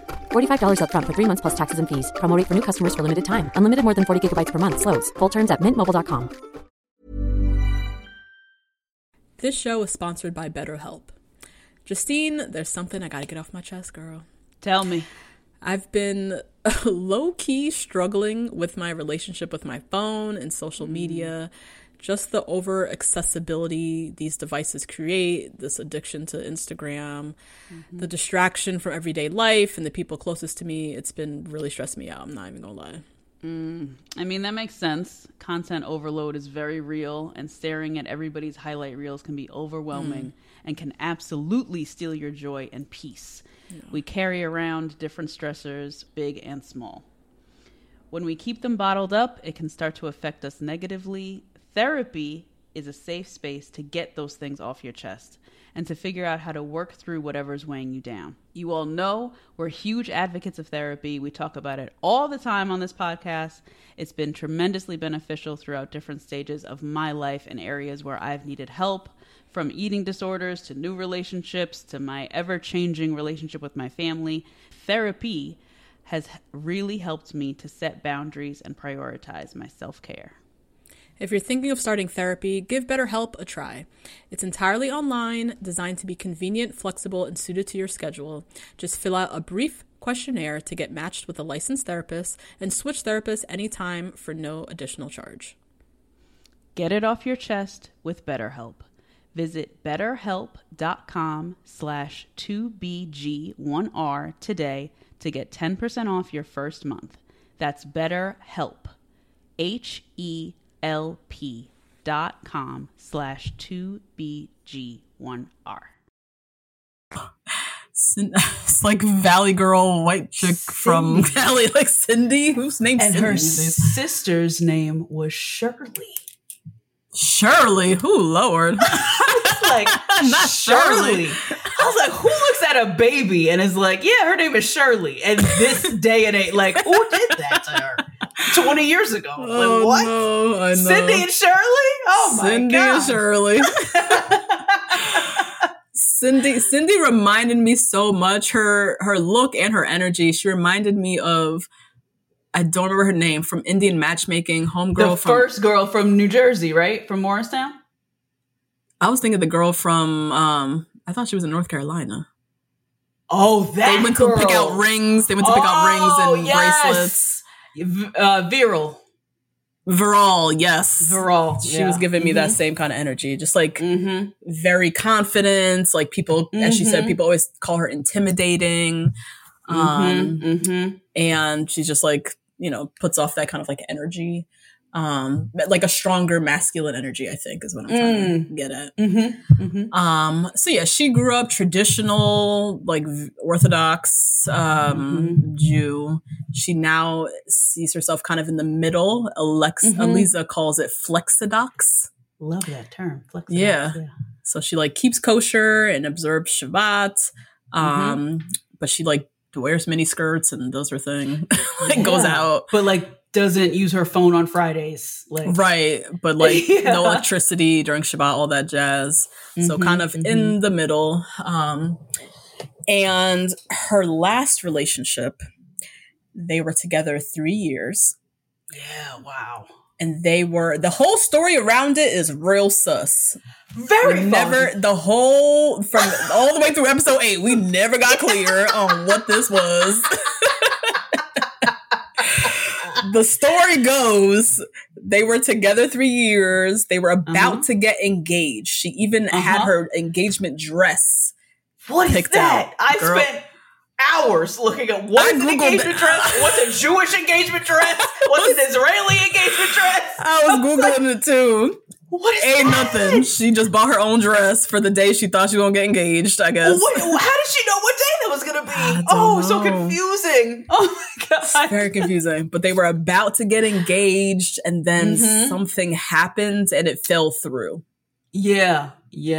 We don't know what that something happened was. It kind of just seemed like she painted it like he changed his mind and then we just didn't. So this happened only about 8 months ago. And Aliza ain't buying it. She's not into it. She literally calls this mystery in the history when somebody's history ain't adding up. That's what she called it. She's so good at rhyming. These little quips. They're good. Oh, wow. Okay. And she said, basically what that means is like there seems to be still potential with someone in your past. Like it's not fully dead. There's something still unclear. And he's still around. You know what I mean? Cindy claims the door's closed. There's nothing there. She's over it. So we'll see. Even if it's a ghost, even if it's like, you know, he's still around. He's still kind of around. Something ain't adding up. But anyway, she's looking for somebody tall, dark, and handsome with abs. Someone very wow. Someone like very justice oriented. She says someone 28 to 37. So Aliza immediately shows her a guy. She's like, I have someone in mind for you. He's 34. Now 34 is too old. And that's when I knew Cindy was going to be annoying. Yeah. And Aliza was right to sniff out something adding up. She's saying she's ready, but she's not. Yeah. So next episode, Cindy goes out on her date with the 34-year-old. His name is Daniel. They go to an art gallery and he is not into art. So I'm not sure who set up this date. I was wondering. That's a weird first date and to begin with. If you guys aren't both known into art. Into art, yeah. But, so he shows up and immediately he's like, I'm not really into art. And she's like, all right. Yeah. And his shirt was too small and he did not have abs. And he didn't have no ab. Yeah. So this was just a dub all This was around. a dub. Nice guy. Like, Seems nice. like, Sure. I don't need nobody with no abs either, but Cindy does. Right. So yeah, conversation's dry, no chemistry. They go for drinks. He's from Tel Aviv, so I think they're in Jerusalem right now dating. He's from Tel Aviv. He said he specifically moved to Tel Aviv to find a wife. Apparently, the story is that Tel Aviv is just filled with fuckboys, and Cindy was like, what? You moved there to find a wife? Like, that's not her view of Tel Avivian men. They're all like fuckboys, apparently. Yeah, there must be a lot of nightlife in Tel Aviv. That's what I've heard. I heard Tel Aviv is the shit. Like, they got just a lot of young people. Yeah. Very like nightlife culture. Like, it's hip and happening. It's like a very hip place. So I could see that being kind of like the stereotype of the guys there. Yeah, definitely. It seems like a Ibiza or something. Like a Ibiza, like a Berlin. I kind of always feel like think of like Berlin kind of. So yeah, she's like, okay. But they do bond over something very specific. Like, they both have jewelry from their grandparents. Yeah. That's cool. Yeah. So she kind of like opened up to him a bit. Now, let's head on over to Miami, back with Danny. Yeah. Danny's catching up with Eliza, and she's talking about one of her concerns with Daniel. Is the fact that he's obsessed with the fact that she looks Sephardic. Yeah. But she's not Sephardic. And so weird. It seems like he really wants someone Sephardic, but he's not saying it really. Yeah. So she also recently went to a Sephardic mixer. And for her, she said it was just too much. It's just, it's not how she wants to spend her Friday night, is at Shabbat dinner with the Sephardics. Like, she wants to be out in Miami. That's really what Danny's trying to be doing. Yep. So she's going to LA for a month and a half. She has a friend's wedding and family and all that stuff happening. He's going to New York, so they're kind of putting things on ice. Now, while Danny's in LA, Eliza sets her up with a nice little long-haired surfer-looking boy. Yeah, nice looking man. Nice little man named Sean. He has nice eyebrows. They bond over getting their eyebrows threaded. Wow. My God. Yep. And he is also South African Jew. Like, a lot of little, like, just a lot of overlap. They seem very, like, Eliza says they're like the male and female version of each other. Like, of each other. Yeah. So yeah, they're hitting it off. We'll see what happens there. Back with Ori. Ori and his mess of himself in LA. So he's out with his friends. His friends, they're telling him, you are too picky with looks. Like, you need to stop. You need to stop. And so Ori catches up with Eliza, and again, he's talking about how he wants somebody with blue eyes. She has to speak Hebrew, this, that, and the third. And Eliza, her one question for him is, okay, what are y'all going to be talking about? She's like, I can go through the Rolodex. I can find you a blonde hair blue. Like, I have them, but then my whole search process is going to get whittled down to just that. Yeah. Besides that, what are y'all talking about? That's the thing. Yeah, I'm going to fail you. You're not going to get married. Yeah, exactly. Like, if you have nothing to talk about, then you're not actually... The fact that he's looking for somebody to fuck through this matchmaking service on television is like a waste of money. It just seems like such a waste. Yeah. And it seems like he has no game. At all. No game. Like, you gotta pay this lady to fly from Israel to set you up with somebody with blue eyes in LA? Something's wrong with you. Everybody's blonde. Yeah. Everybody in LA is blonde. What are you doing? Yeah. And everybody in LA is gorgeous. It's everybody's gorgeous. Everybody focuses on being gorgeous. What is wrong? Something's going on. What the hell is going on? What a weirdo. So he's a weirdo. Yeah, he claims Eliza's making him think now. That, thinking, I hear you, Eliza. I think, I'm learning. Anyways. Then we head on over to Jackson Hole, Wyoming. Which I'm dying to go. I would love to go too. I would love to go. Just natural beauty. Yes. Just very like middle America, like the plains and the bison and the mountains, all that stuff. Plains and the bison. But just like natural, untouched. Ain't nobody out there. Ain't nobody no Jackson Hole. Like, well, I think it's like kind of touristy. Maybe touristy, yeah. You know, like kind of. What is that? Is that Yosemite or Yellowstone? I forget which one's in. You know, I don't know. I always mix them up. One is in Cali, one is in Wyoming. So I think, it brings a lot of people for that, I guess. But otherwise, like, ain't that many people there probably. Definitely not Jewish people. Definitely not. I just heard about a beauty brand did a brand trip out to Jackson Hole. Like it's like a okay. Yeah. It's like a place. Yeah. It's like a Joshua Tree or like a Zion National Park. Everyone's going. Yeah. Very picturesque. So anyways, we're there. We meet Noah Dreyfus. What a name. What a name. They couldn't tell me he wasn't Jewish. Noah Dreyfus. He's an investment advisor, but he's just like a big outdoorsy person. That's why he found himself in Wyoming. He's been super religious, like in the past. He went to yeshiva. Yeshiva's like basically school for like Jewish studies. He moved to Israel, joined the army. He was in Israel for 6 years. He got married, then got divorced, and has been kind of just like finding himself and figuring out where he stands with his Judaism. He said there's no synagogue in Jackson Hole. So sad. That's sad. He was kind of in his room just praying by himself. And he had the whole thing going. And I was like, damn, it's just you in here? That's so sad. That's really sad. Yeah. Oh. So, but he wants to be skiing and snowboarding and all that shit. So I guess that's what's more important. Yeah, he also trucks in his own kosher meat. So I don't really know. Yes, yeah. I was like, priorities. Yeah.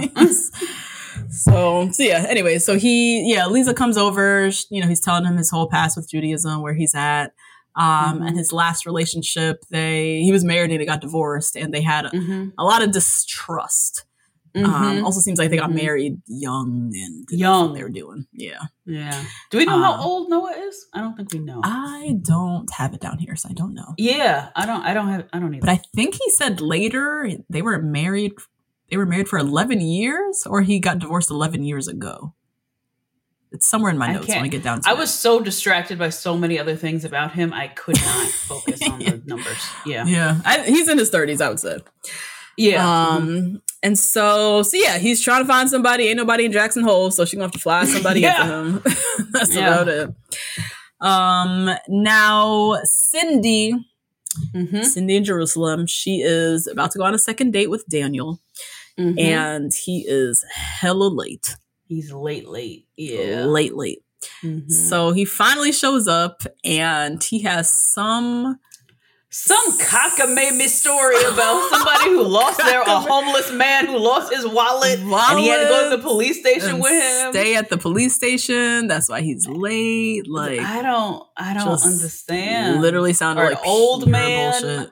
Yeah. I don't know. Somebody who needed help with a wallet. And the police. It was a lie, is what it was. And the bus. That's why it don't make no sense. Like, yeah, he was like, I rode the bus. I like to ride the bus. I like to be among the people. Like, even the way he started, I was like, where is this lie about to go? Yeah. A mess. So anyways, they start talking. They talk about family. He wants 2 kids. She wants 4, and she wants to adopt after the 4. After that, yep. He is not into it. He only wants his own kids, only his sperm, only his family, only his lineage. It was just getting weird the way he was talking about it. Right? It was a little much, and it's like, all right, just say you don't want to adopt. You don't got to go all into it. Like, and that's kind of like a weird reason to not want. I don't know. Maybe. I don't know. He had a very strong belief on this only kids thing, and it was just right and very off-putting. Yeah. So, anyways, that was the last time Cindy obviously was going out with him because he sucked. Yep. So Cindy and Eliza, they have a little. I think Eliza called it a dating detox session, just the 2 of them to just talk about what's going on, and Eliza, like all of us, is trying to get down to the bottom of this ex this ex story. Mm-hmm. So Cynthia repeats again. She bought her engagement dress. They were all ready, and then something happened, and her ex decided not to go through with it. Mm-hmm. Not giving us any more. Still not really. It's not giving us like their relationship got buttoned up. You know what I mean? Like they ended. Right. They ended mutually. It's very much like he decided, and we didn't go through with it. But she still. That insinuates that there's still an openness potentially. Right. Yeah. So, Elisa's like, you know what? From my experience, 35% of people who break up get back together. What a stat. What a very specific. Pull that from? What a specific statistic. What the heck? And yeah, Cindy kind of speaks her truth when she says, I don't believe in closing doors forever. So that's really where it's at. She's not fully over that situation as much as she wants to pretend like she is. So yeah, Cindy. I know that's fine. Just stop wasting your money with Elisa. Just go sit down with yourself and decide what you want. That's that. Now Noah Dreyfus in Jackson Hole. Go snowboarding with a friend. They sit and chat. In this conversation is when we learn he has a son who lives in Israel. We learned at his weird house with his weird chairs. He did say, with like, Elisa? I have a son with Elisa. He was like, yeah, I have a son. We talk all the time on WhatsApp. And, he knows that I love him and all the rest of this stuff. And I was like, what? And when he was talking about fish, because he said he's a fish head. Oh, Fish, right? the band. Yes. He said he's seen them 58 times. People who love Fish see that band. That's not the first time I've heard that. I feel like I've seen that before, crazy. Where somebody's like, I've seen Fish around the world 75 times. Like they have a crazy like fandom like that. I think. Yes, I couldn't name a Fish song if you. No, if you held a gun to my head. Like I don't. No, couldn't tell you. Couldn't tell one could walk in here right now. Couldn't tell. I would be like, what the fuck are you? Like I would have no idea. And I was sitting there. I was like, have you seen your son 58 times? Like what? What? These priorities of Noah's are so out of whack. So out of whack, yo. So out of whack. I also didn't like how he talked about it. So he said, my ex-wife got pregnant right after getting married. Like she laid down and impregnated herself. I just hate how he made it sound like it was her fault. Like we were young, she got pregnant, and I wasn't ready for it. Like, excuse me? Like, just the way he be spinning these stories. Like, I talked to him on what? Like, no, I'm not gonna app. I'm not going to do this with you. I'm not going to do this. I'm not buying this. It was very alarming. He never talked. We never saw a picture. Well, that's fine. He never seen a picture of the son. He never, we only got that they talked through WhatsApp. We never heard about, I go to Israel 3 times a year. He comes up for the summers. We didn't get any of that. So I just feel like he's snowboarding in Jackson Hole and living his life. And just says, hey, good morning. And then, good night. Dad loves you. Yeah, it was odd. I didn't like it. Nope. Anyways, Harmony in LA. She's going out with a new guy. Aaron, the Vermont professor, was nice, but it wasn't going nowhere. That was not going to work out either. He was going to go to the dean's dinner with her? No way. This is just nice. But yeah, she quickly goes out with a guy. Elisa didn't set her up. It was like the restaurant manager at the restaurant she went to with her mom. Yeah. She sort of some guy. He seemed nice. He's an attorney. He's the vice mayor. Very chatty, but as she said, there was no oomph. There was no like passion, no sexual chemistry or anything with him. Right. She goes out with another guy that Lisa sets her up with. Tall, decent looking Ben. Decent looking guy. Yeah. Decent looking guy. Yeah. I had to say though, Ben was decent looking. But Ben had height. That's really what it was. Because if Ben was 5'7", really Ben ain't look like nothing. That's really it, isn't it? Height be really doing it. Be just setting guys over the edge because it's Pete Davidson. Basically, that's all it is. Like, you know what I'm saying? Like, he's just tall. Yeah. He's just tall. Ben. Poor Aaron. Imagine Aaron. If Aaron had like 6 more inches on him, she'd be eating Aaron up. Yeah, she would. She would be. Yeah. Yep. Damn, Harmony. Right? Oh, man. So she goes out with Ben. Now she's feeling something. Maybe Ben could be it. And for their date, they go like flower arranging or something. What is this? Some activity. I was like, this was not an activity 5 years ago. This was not a date. This is not a thing. What is this? Ben also is very sus to me. His longest relationship was a year and a half. 18 months. Yeah. I was like, Ben. And that was 4 years ago. Yeah, but right. He's like 40. He's 40. What? He said it was 4 years ago, but then he also said it ended during COVID, which was not 4 years ago. Yeah, not 4 years ago. And he also said he's a workaholic, so I'm not into it. Harmony seems like she might be into it, so I guess. Yeah. Wow. Now, Ori, my Becky of the week. Oh. I'm so tired of him. I just feel like he doesn't deserve to be getting set up with all these great girls. Like, he's so shallow. He's so shamelessly shallow at that. Yeah. Why are we wasting time with him? He needs help. Yeah. He needs to he needs to grow up. Yeah, exactly. He needs to get up under his mama. Yeah. Weird. It was weird. Yeah. So he gets what he asked for. He gets set up with this blonde. I guess she's not blonde. She's brunette. Blonde. Bronze, yes. But she has blue eyes. I don't remember her name. She was very pretty. I don't remember her name either. She was very pretty and had him wrapped around her little finger. Wrapped around a finger, exactly. She's a Libra. She's an attorney. She's like very quick-witted. He's obviously very attracted to her. So anything she was saying, he was ready to, eating it all up. She wants 6 ready kids. To give up bacon. Yep. Yeah, right. She keeps kosher and he's like, well, I eat bacon. And she's like, well, not today, not anymore. And she had him wrapped right on her finger. And they hit it off. Good for them. I was very annoyed because I just feel like he doesn't deserve this. Yeah. I feel like he doesn't, sounds so shady, but I feel like he doesn't deserve what's on paper for him that he wanted. He needs somebody else. He doesn't know. He doesn't know. He doesn't know best. Yeah, like exactly. I don't trust him to know. I don't. Yeah, I almost wanted to see Eliza like make an example or out of him, or like try to like develop him in a way, and not just give him what he asked for, and that he just gets to skip off into the sunset with his like Israeli blue-eyed girl. Like, and what did we learn here? Did that? Yeah, Auntie Sima did that a lot. Was like, well, he doesn't have a ponytail. Sorry, girl. Yeah, sorry. Yeah, she definitely pushed back a lot more than we see Eliza do, but whatever.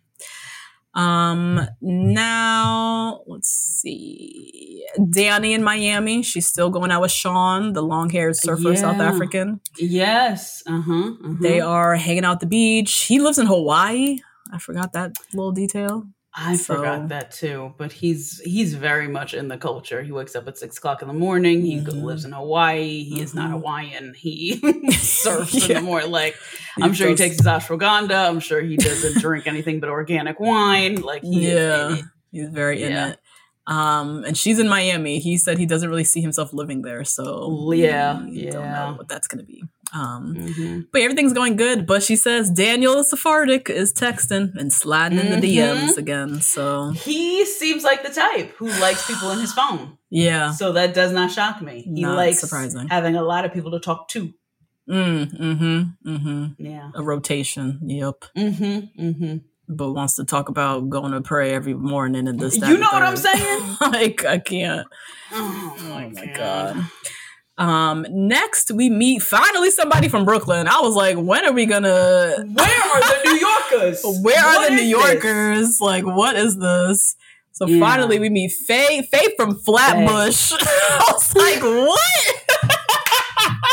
When she said Flatbush is such a big Jewish community, I was like, huh? On one side. I was like, since when? What Flatbush you talking about? Apparently.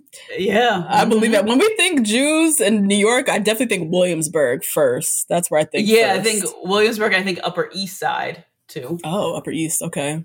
Yeah. But I think it's just Brooklyn in general. So when she said Flatbush, I was like, I could see that. One side is the Caribbeans and one side is the Hasidics or the Orthodox. But yeah, so we meet Faye from Flatbush. She's 28. She runs a mental health resource for Jews called OK Clarity. I thought was really cool. Yeah, a really great name. Really great name. And she is Orthodox Jewish. So she is she's already used to this matchmaking system. Yes. And we learned the term shidduch, which is a system of matchmaking that exists within Orthodox Jewish communities. So I guess she's worked with matchmakers before, so she like has a dating profile. She's been around the block. She's done the meetings, the sit downs with the mom, and they go through everything. So she very much like does this. Aliza says, in fact, this is the only way she dates. Actually, this is how she dates. Yep.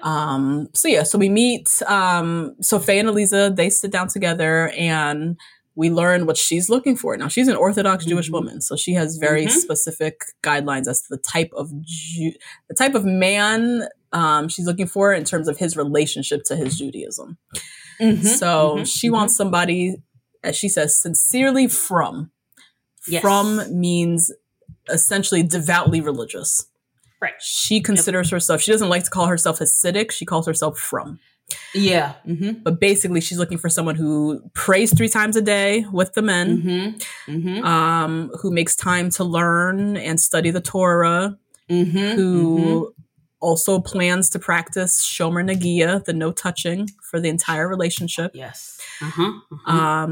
And yeah, Aliza asks her flat out, because you could Faye's been here before. She's not wasting time. She's just trying to find her other Orthodox dude who meets these categories, and we just gonna get this going. And so Aliza asks her, what's your due date? DEW.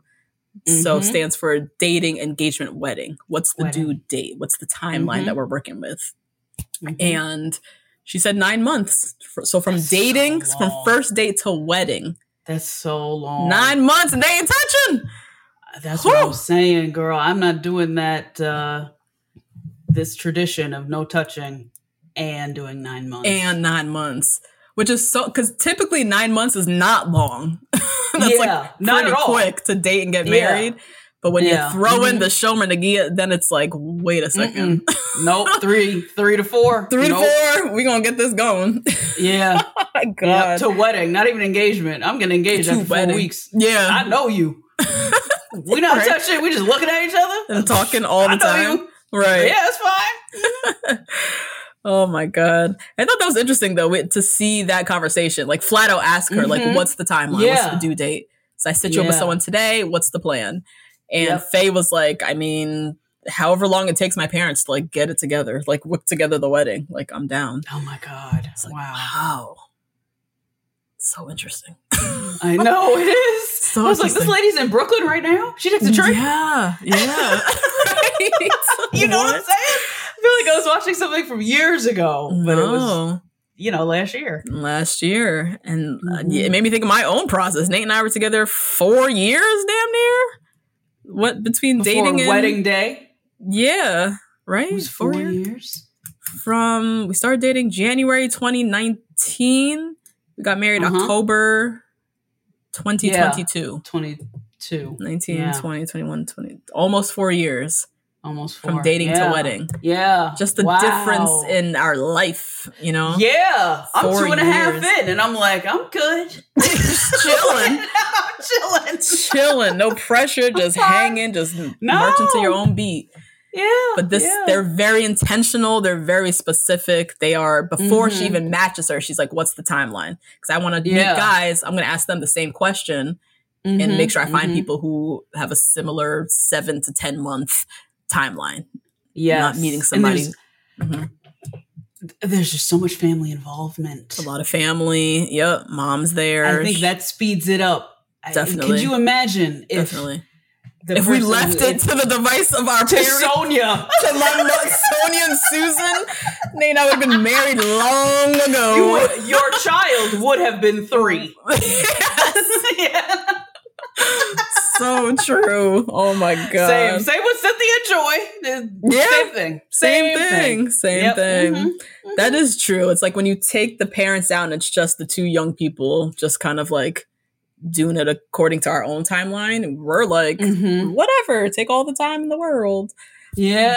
But bringing the parents, bringing different like religious practices like Shomer Nagia, we're not going to wait 4 years. Expectations the community has of the couple and both families and with that. Oh, Lord. Woo. Yeah. So interesting. Very, very And interesting. then you're not touching him either? Yeah, you got to get married quick. Quick, with the swiftness. Yeah.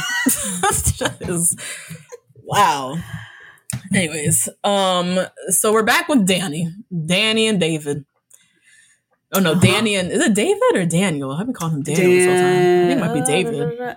I think it's David. Yeah, Danny and David in Miami. David. Yep. And they getting into it is starting to crumble as we foresaw this happening. It's bad. It's bad. Her birthday passed. He didn't come.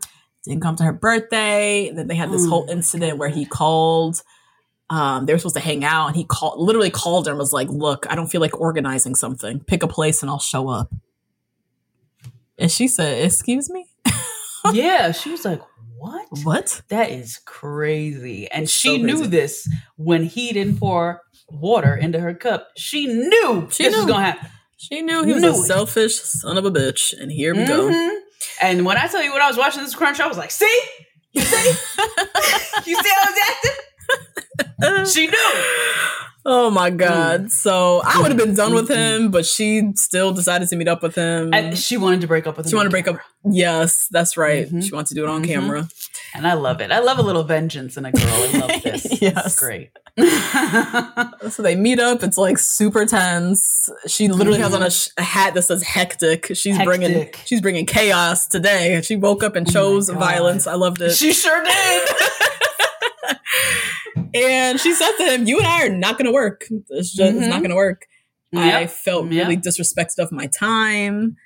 And I just don't like being treated in this way. Like, this is just, you're not my dude. Yeah. And he was, fuck boy just jumped out of him. He couldn't even hide it, yo. Yeah, fuckboy with no game, though. No game whatsoever, which is so weird. So weird. He's talking about, well, we can still be friends. You know, friends that do a little makeout sesh every now and then. And, you know, I like, you know, if you and your friends are ever doing anything, I could always tag along and just talking all this nonsense. And they finally eventually had a conversation how, like, at the end of the day, it was never going to work because he's way more religious than she is.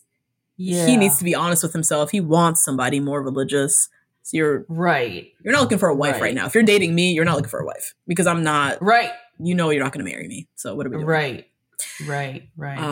He was a weirdo. I'm so happy she just like blew up his spot and was like, I'm out. Same. Yeah. Me too. Because he was so weird. And he was triggering. I think because the way he was like so about his religion, like, I couldn't do your birthday because it was Shabbat. Because it was a Shabbat. But he like ignored her. Yeah. What the fuck? Which is it? What are you worshiping? What are you sitting there learning when you go to synagogue every 3 days and then you end Shabbat and you're not using electricity? You're not doing this. What are you learning? It seems like you're just doing the practice to.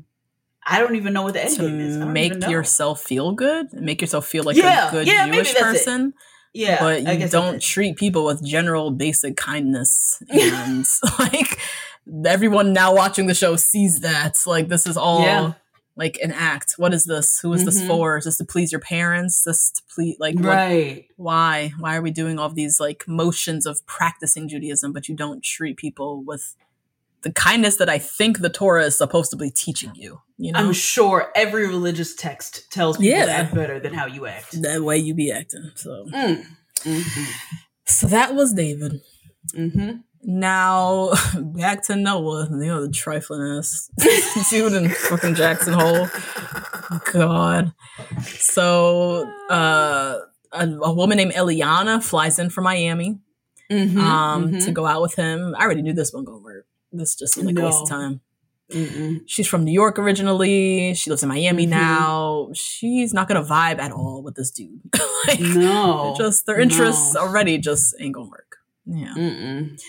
And yeah, there was nothing there. They go out. It's just very clear. She's a city girl.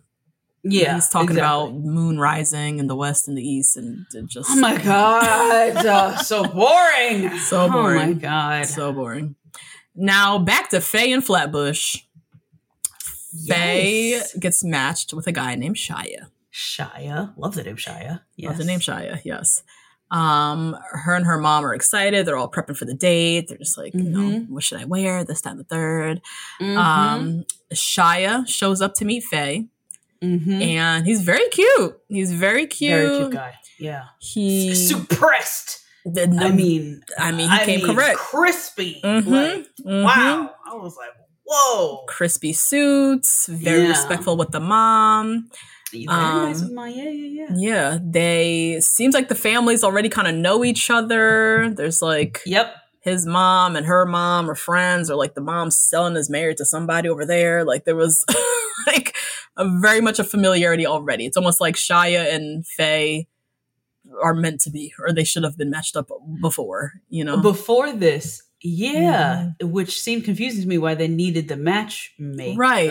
Like, why didn't they meet already? Right? Meet. I don't also, know. It seemed like they were vetting each other out to make sure they weren't related. That too. There's a lot of overlap. There seemed to be some overlap there. Yeah. But yeah, it was nice. They went out to dinner. She's cracking up, crying till she's, crying or laughing till she's crying. She's crying. Yeah, he was very witty. He's a funny guy. Very witty, good banter.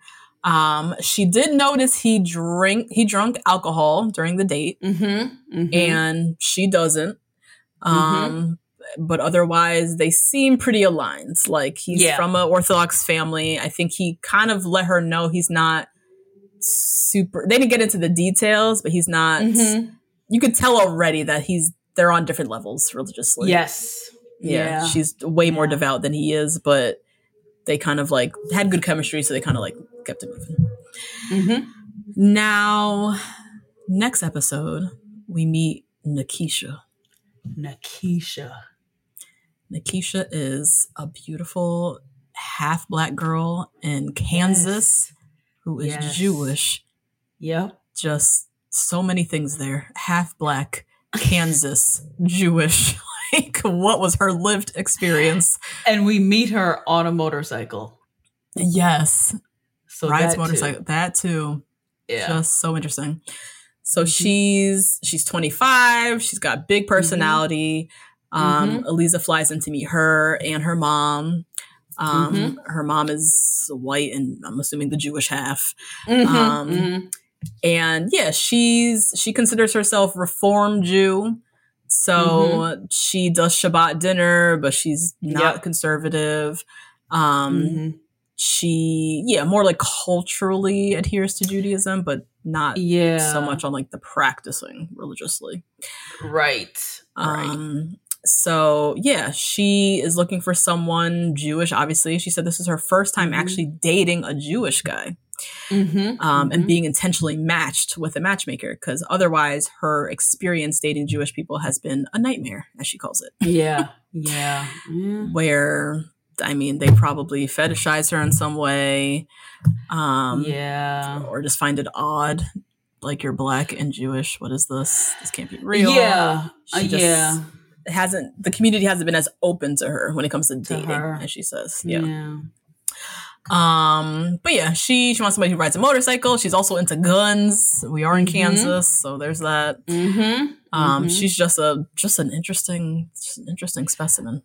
She struck me as a little shallow. Oh yeah, she definitely has some shallowness. Right? She wants somebody physically fit. He has hair, not bald. Has hair, because I want my babies to have hair. Like, very, And her mom even points it out. Her mom was like, some of those things just don't matter. She's 25, too. Like, she's young. That's pretty young. That too. Yeah. That too. Yeah. And so, yeah, Eliza finds her someone. He is 38 and bald. So, yeah, so it's gonna be, not all the things you're asking for. But I think he just seems into it. So, we'll see. Mm-hmm. Now, back with Faye and Flatbush, her and Shia go out for ice cream, second date.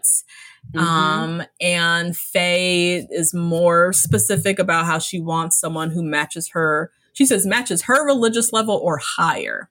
Higher, yeah. Yeah. And I think it's pretty obvious that Shay seems to be a bit more relaxed. And relaxed. I would even say like rebellious. Yeah. A little rebelliousness to him. Yeah. Yeah. So yeah, there's a little tension there. Now, Shia goes to meet with his rabbi, who rabbi already heard about the match. He's like, how was the day with Faye? What's going on with you and Faye? I was like, damn, this community is small. Everybody already knew about this date. Like, it's so crazy. Like, how do they do this when people like live so much longer and the world is so much bigger? And like, how do people do this? Oh everybody's got when the community is that like insular, I think that everyone has tabs on who's single. Like, particularly marriage, getting married off, starting families is such a core value of the community. Everyone knows who's single. You have to. All the moms know, all the dad, like everybody knows. But I thought that was hilarious. I was like, damn, rabbi, I already knew. Jesus. So Shia, he's sought out the rabbi because he's like, I'm just feeling really confused. He's like, I dropped her off yesterday. I dropped her off at Davin Mariv, which is one of the 3 prayers. And he's like, I'm starting to understand more that she wants a guy who, as he says, davens with minions, which is basically when the men pray in like a group of like 10 men. Together on a daily basis. I think 3 times a day. 3 times a day with 3 times a day. How you gonna find 9 other people to pray with every day? Oh man!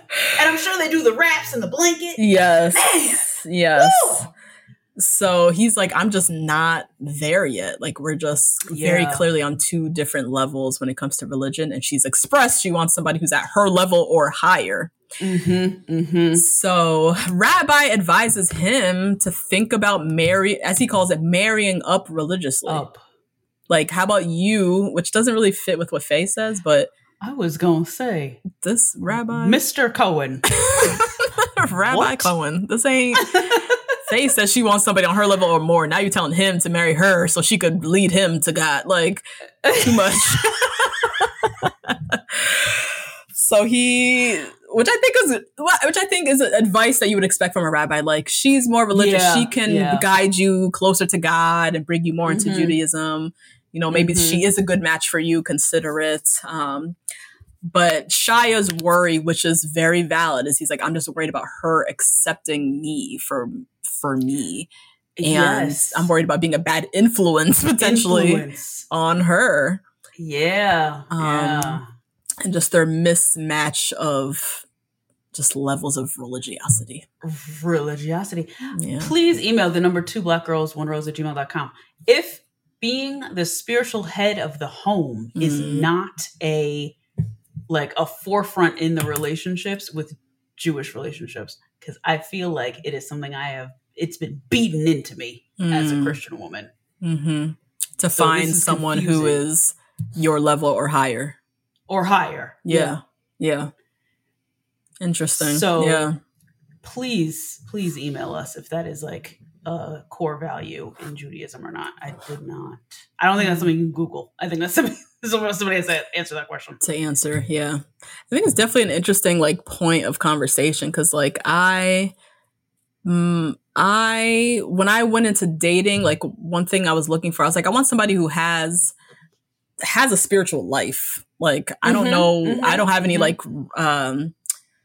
guidelines or anything very specific. Like I believe in God. I guess I'm technically Christian. And I'm looking for somebody who at least matches that level, I guess, that they at least believe in God. And that was kind of my baseline going in, which is not, I mean, I would say it's not hard to find, but it's you'll find a lot of people who at least bare minimum believe in God, I guess. So I'm not asking for too much. No, I don't think so. Right. But for folks like Faye and Shia, because you already saw where this was going with Faye and Shia. Yeah. Like, you wanted to stand them so bad. They were so cute. So bad. They were so cute. They were so cute. Like, in all other realms, it should work. But that was a mismatch in value. Like, she knew what she wanted. She knew she was specifically looking for, as you said, a spiritual head, somebody that will lead her, if anything. She ain't trying to do the leading. And so this ain't going to work. So, yeah, I'm curious also in terms of email call out to blackgirlsonrose@gmail.com. If you've ever found yourself in this predicament, you met somebody, you thought he was great, but you were looking for somebody to be more of a leader when it came to spirituality, and you felt like you were going to lead him, and that did not, or lead her or them, whatever, and that was not going to match for you.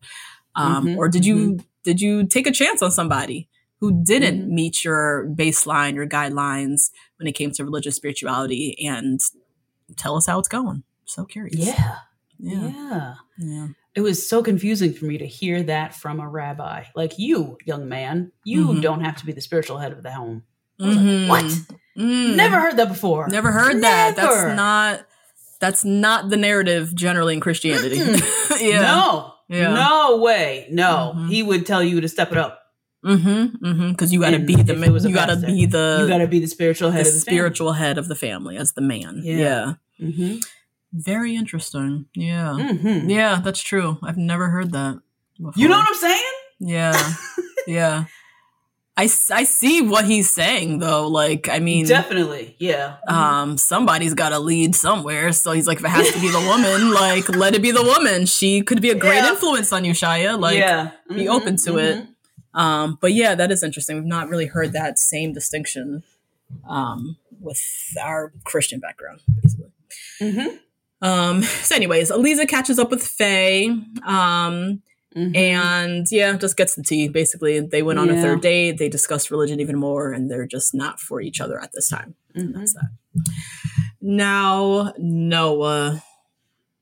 Oh man, he's in Miami now, huh? Yeah, now he's in Miami, I think. Going on another day with a woman named Ophir, I think is how you pronounce it. Her family's Israeli. He lived in Israel, so they bond over that. He reveals up front that he has a kid. She really wants to have a big family. Okay, quick side note. I thought this was interesting. He said he has a kid. He was married before. And Ophir was like, oh, you guys met in Israel. And he was like, yeah. She's like, did you guys meet in a hotel lobby? And he was like, yeah. She's like, oh my God, I know. So I Googled this. I was like, what is this? Hotel lobby? Why? So apparently hotel lobbies, specifically in Israel, Jerusalem, maybe specifically, or maybe it's all of Israel, hotel lobbies are popular first date destinations for young Orthodox couples, because they are neutral zones. They are generally public. I mean, hotel lobbies are like public areas. They're just like a neutral playing field where generally even just like the seating arrangements of a lobby make it akin for those who are practicing Shomer Nagia, the no physical touch. It's public, so there's people all over the place. So there's you're not like, private and, doing what you're not supposed to be doing. And then also hotel lobbies are generally like stylish and nice, and you feel like you're on a date. So yeah, apparently in the hotel lobbies of Jerusalem, you just see young people just like on dates all over the place. That is so crazy to Isn't me, that wild? because one floor up is the sin going on. Is the sin, right? Nasty. I mean, disgusting. All you gotta do is go right up to the register, to the teller. Yeah, right up to the teller. Yeah. You know what? Let's go. Let's take off that V-neck. That V-neck t-shirt, girl. Let's get it right off. Unwrap that turban for me, Ma. Oh my God. It's right there. That's right so there. Crazy. I know. But you'll feel less when you're in a public lobby. Yeah. And everybody from the community is there. Like, you're going to feel less inclined to walk over all bold to the hotel teller. Like, we don't get a room. Like, so... I wonder wonder what the dynamics of that is, because I can't imagine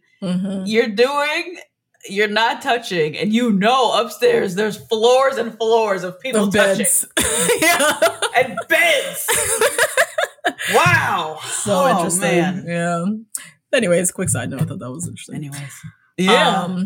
But yeah, we do learn in this scene, Noah's been divorced 11 years. So this was like a minute ago. Yes. And his son's in Israel, but he's like, but I want a family. And this poor son. You have one.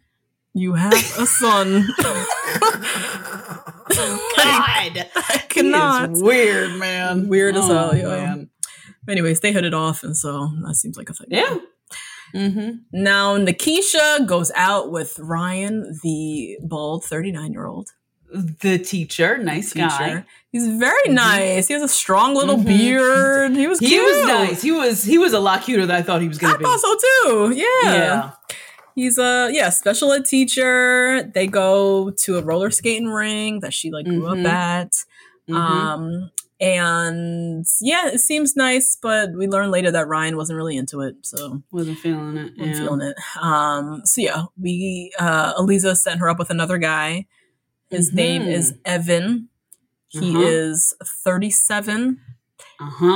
Wedding DJ. Grocery store manager. Yep. 5'6", and not a looker from these pictures, but we're gonna give wears it a fedora. We got a fifth one going. Where's a fedora?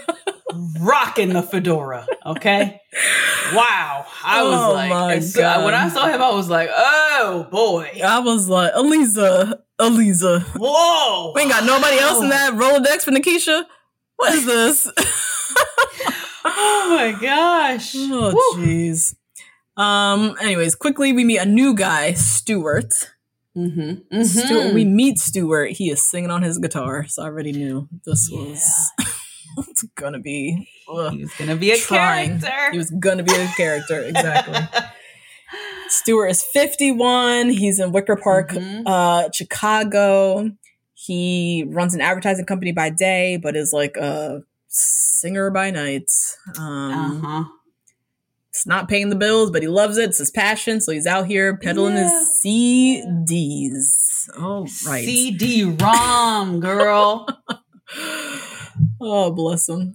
He calls himself a professional dater. He's just been out here in these streets, and he's too often. He tries to put a square peg into a round hole, tries to force things to happen. Yeah. And just desperately trying to find love out here. He is culturally Jewish, so doesn't practice, really not into it.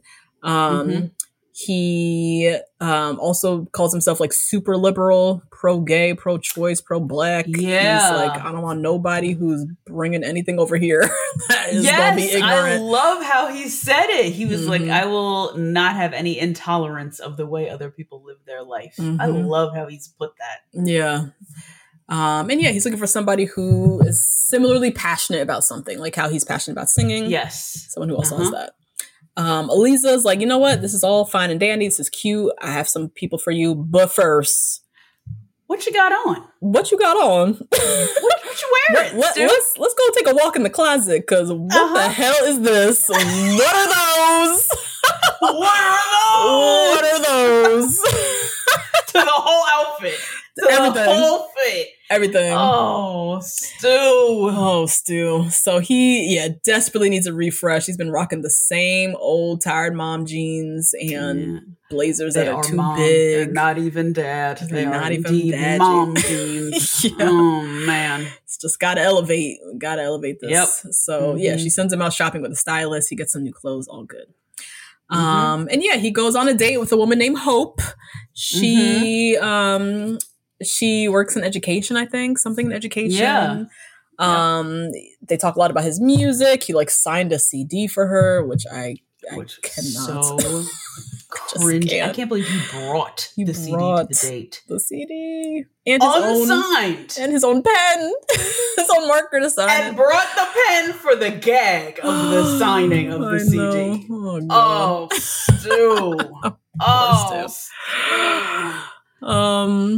And yeah, they talk a lot about Judaism. She works, I think, at like a Jewish school and studied Judaism. She's not like Orthodox, but she's more into religion than he is. So it might be a mismatch, but whatever. They seem to hit it off. Yeah, they seem cute. Yeah. Now, back to Tel Aviv. Or no, first time to Tel Aviv. Yes. We meet Noah. Who, another client that I was like, why are we paying for this? Yeah, he was very cute. He's 24. He has a job and comes from a family of doctors, and his mom's a diplomat. Why do you need a matchmaker? Why do we need a matchmaker? Also, you just sitting in a house with floor-to-ceiling windows. Like, what are we doing? Yeah, and you're 20. You're 24. Like, just, what are you 24. Talking about? Yeah. What is this?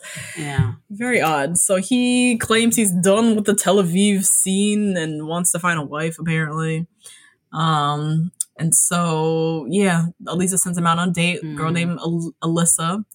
Alyssa is vegan and has 2 cats. So not gonna work. He made a little picnic. He brought cheese, and it just ain't gonna work. He also very shallowly said he doesn't typically date curly-haired girls, which curly-haired girls. I feel like a lot of Israeli women have curly hair. No, I know. I was like, no. What? I'm a black woman with who has no choice but to have curly hair, so I always read that as racism. I'm sure it's not. Yeah, but I don't know. I always read it as like, so, is that right? Like, I take it very personally. Yeah, very odd. But they were not a match. Even the fact that she was vegan and had the cats. That vegan thing. Not into it. Yeah. Now, Noah, we see him next go out with a girl named Gabriella. She's from Boston. She's a health coach. I guess she's in school in Tel Aviv. And he comes from a family of doctors. So if she doesn't believe in classic medicine, he just can't. Yeah. But I get that, though. I get that. If she's really the like alternative medicine type of like, no, guys, you don't have to do this and that and the third. Like, we just got out of COVID, right? So you can't take a chance with them people. You know what I'm saying? Like, his whole family, watch his whole family suffer for the past 3 years. He's like, I don't trust the vaccine. I don't know. No, this is made up in a lab, blah, blah, blah. And then you get with this health coach who's talking about, health treatments and all the rest of this. Oh, I don't, believe in Advil. I get it. God. So yeah, they did not go on a second date, basically. Yeah. No. And then he goes on a final date at Elisa's house, actually. Love this. Yes. Keep it very close to home. Oh my God. And with a woman named Tav. And she's beautiful. Yeah, she's from Scottsdale, but a lot of her family's in Israel. And they have very good vibe. They're both young, attractive people, so they obviously like each other. They go out again, they get drinks, they hit it off. But she lives in the States. She's just here in Tel Aviv, like visiting family. He lives here. They say they're going to keep in touch, but like, I don't know what the fuck this is. Like, what do y'all know? Very confusing. Yeah, I didn't know the intention for either of them. Marriage, dating, hooking up. I had no idea what was going on. They also just couldn't take him seriously because he's 24 and he was introduced in episode 7. I was like, why did we need this person? Like, what was the purpose of this one? Like, what was I supposed to learn from his story arc? Like, I don't know. Yeah. I don't know. Anyways, Nikisha goes out with Evan, the wedding DJ / grocery store owner who wears fedoras. They hit it off. Great. They hit it off. Yeah. Oh my God. I wasn't expecting this. They did great. I wasn't sure what he was going to be. Very cute. Yeah, he was very nice. Either. He was very nice. He brought her flowers. They both love to dance. He has all these tattoos. They talked about the tattoos. Like, they had a cute little fun date. They got along great. So there's hope. There's hope there for Nikisha. Yep. And then Stuart, our 51-year-old, he got some new clothes, going out on another date. Yep. Her name is Pamela. She's a comedian. She has Tourette's and does comedy, and so and she's 4'6". She's real small, real small, real teeny, teeny tiny. And they go to a little ping pong bar and sit and chat, and she's apparently 36, which she looked way older to me, but.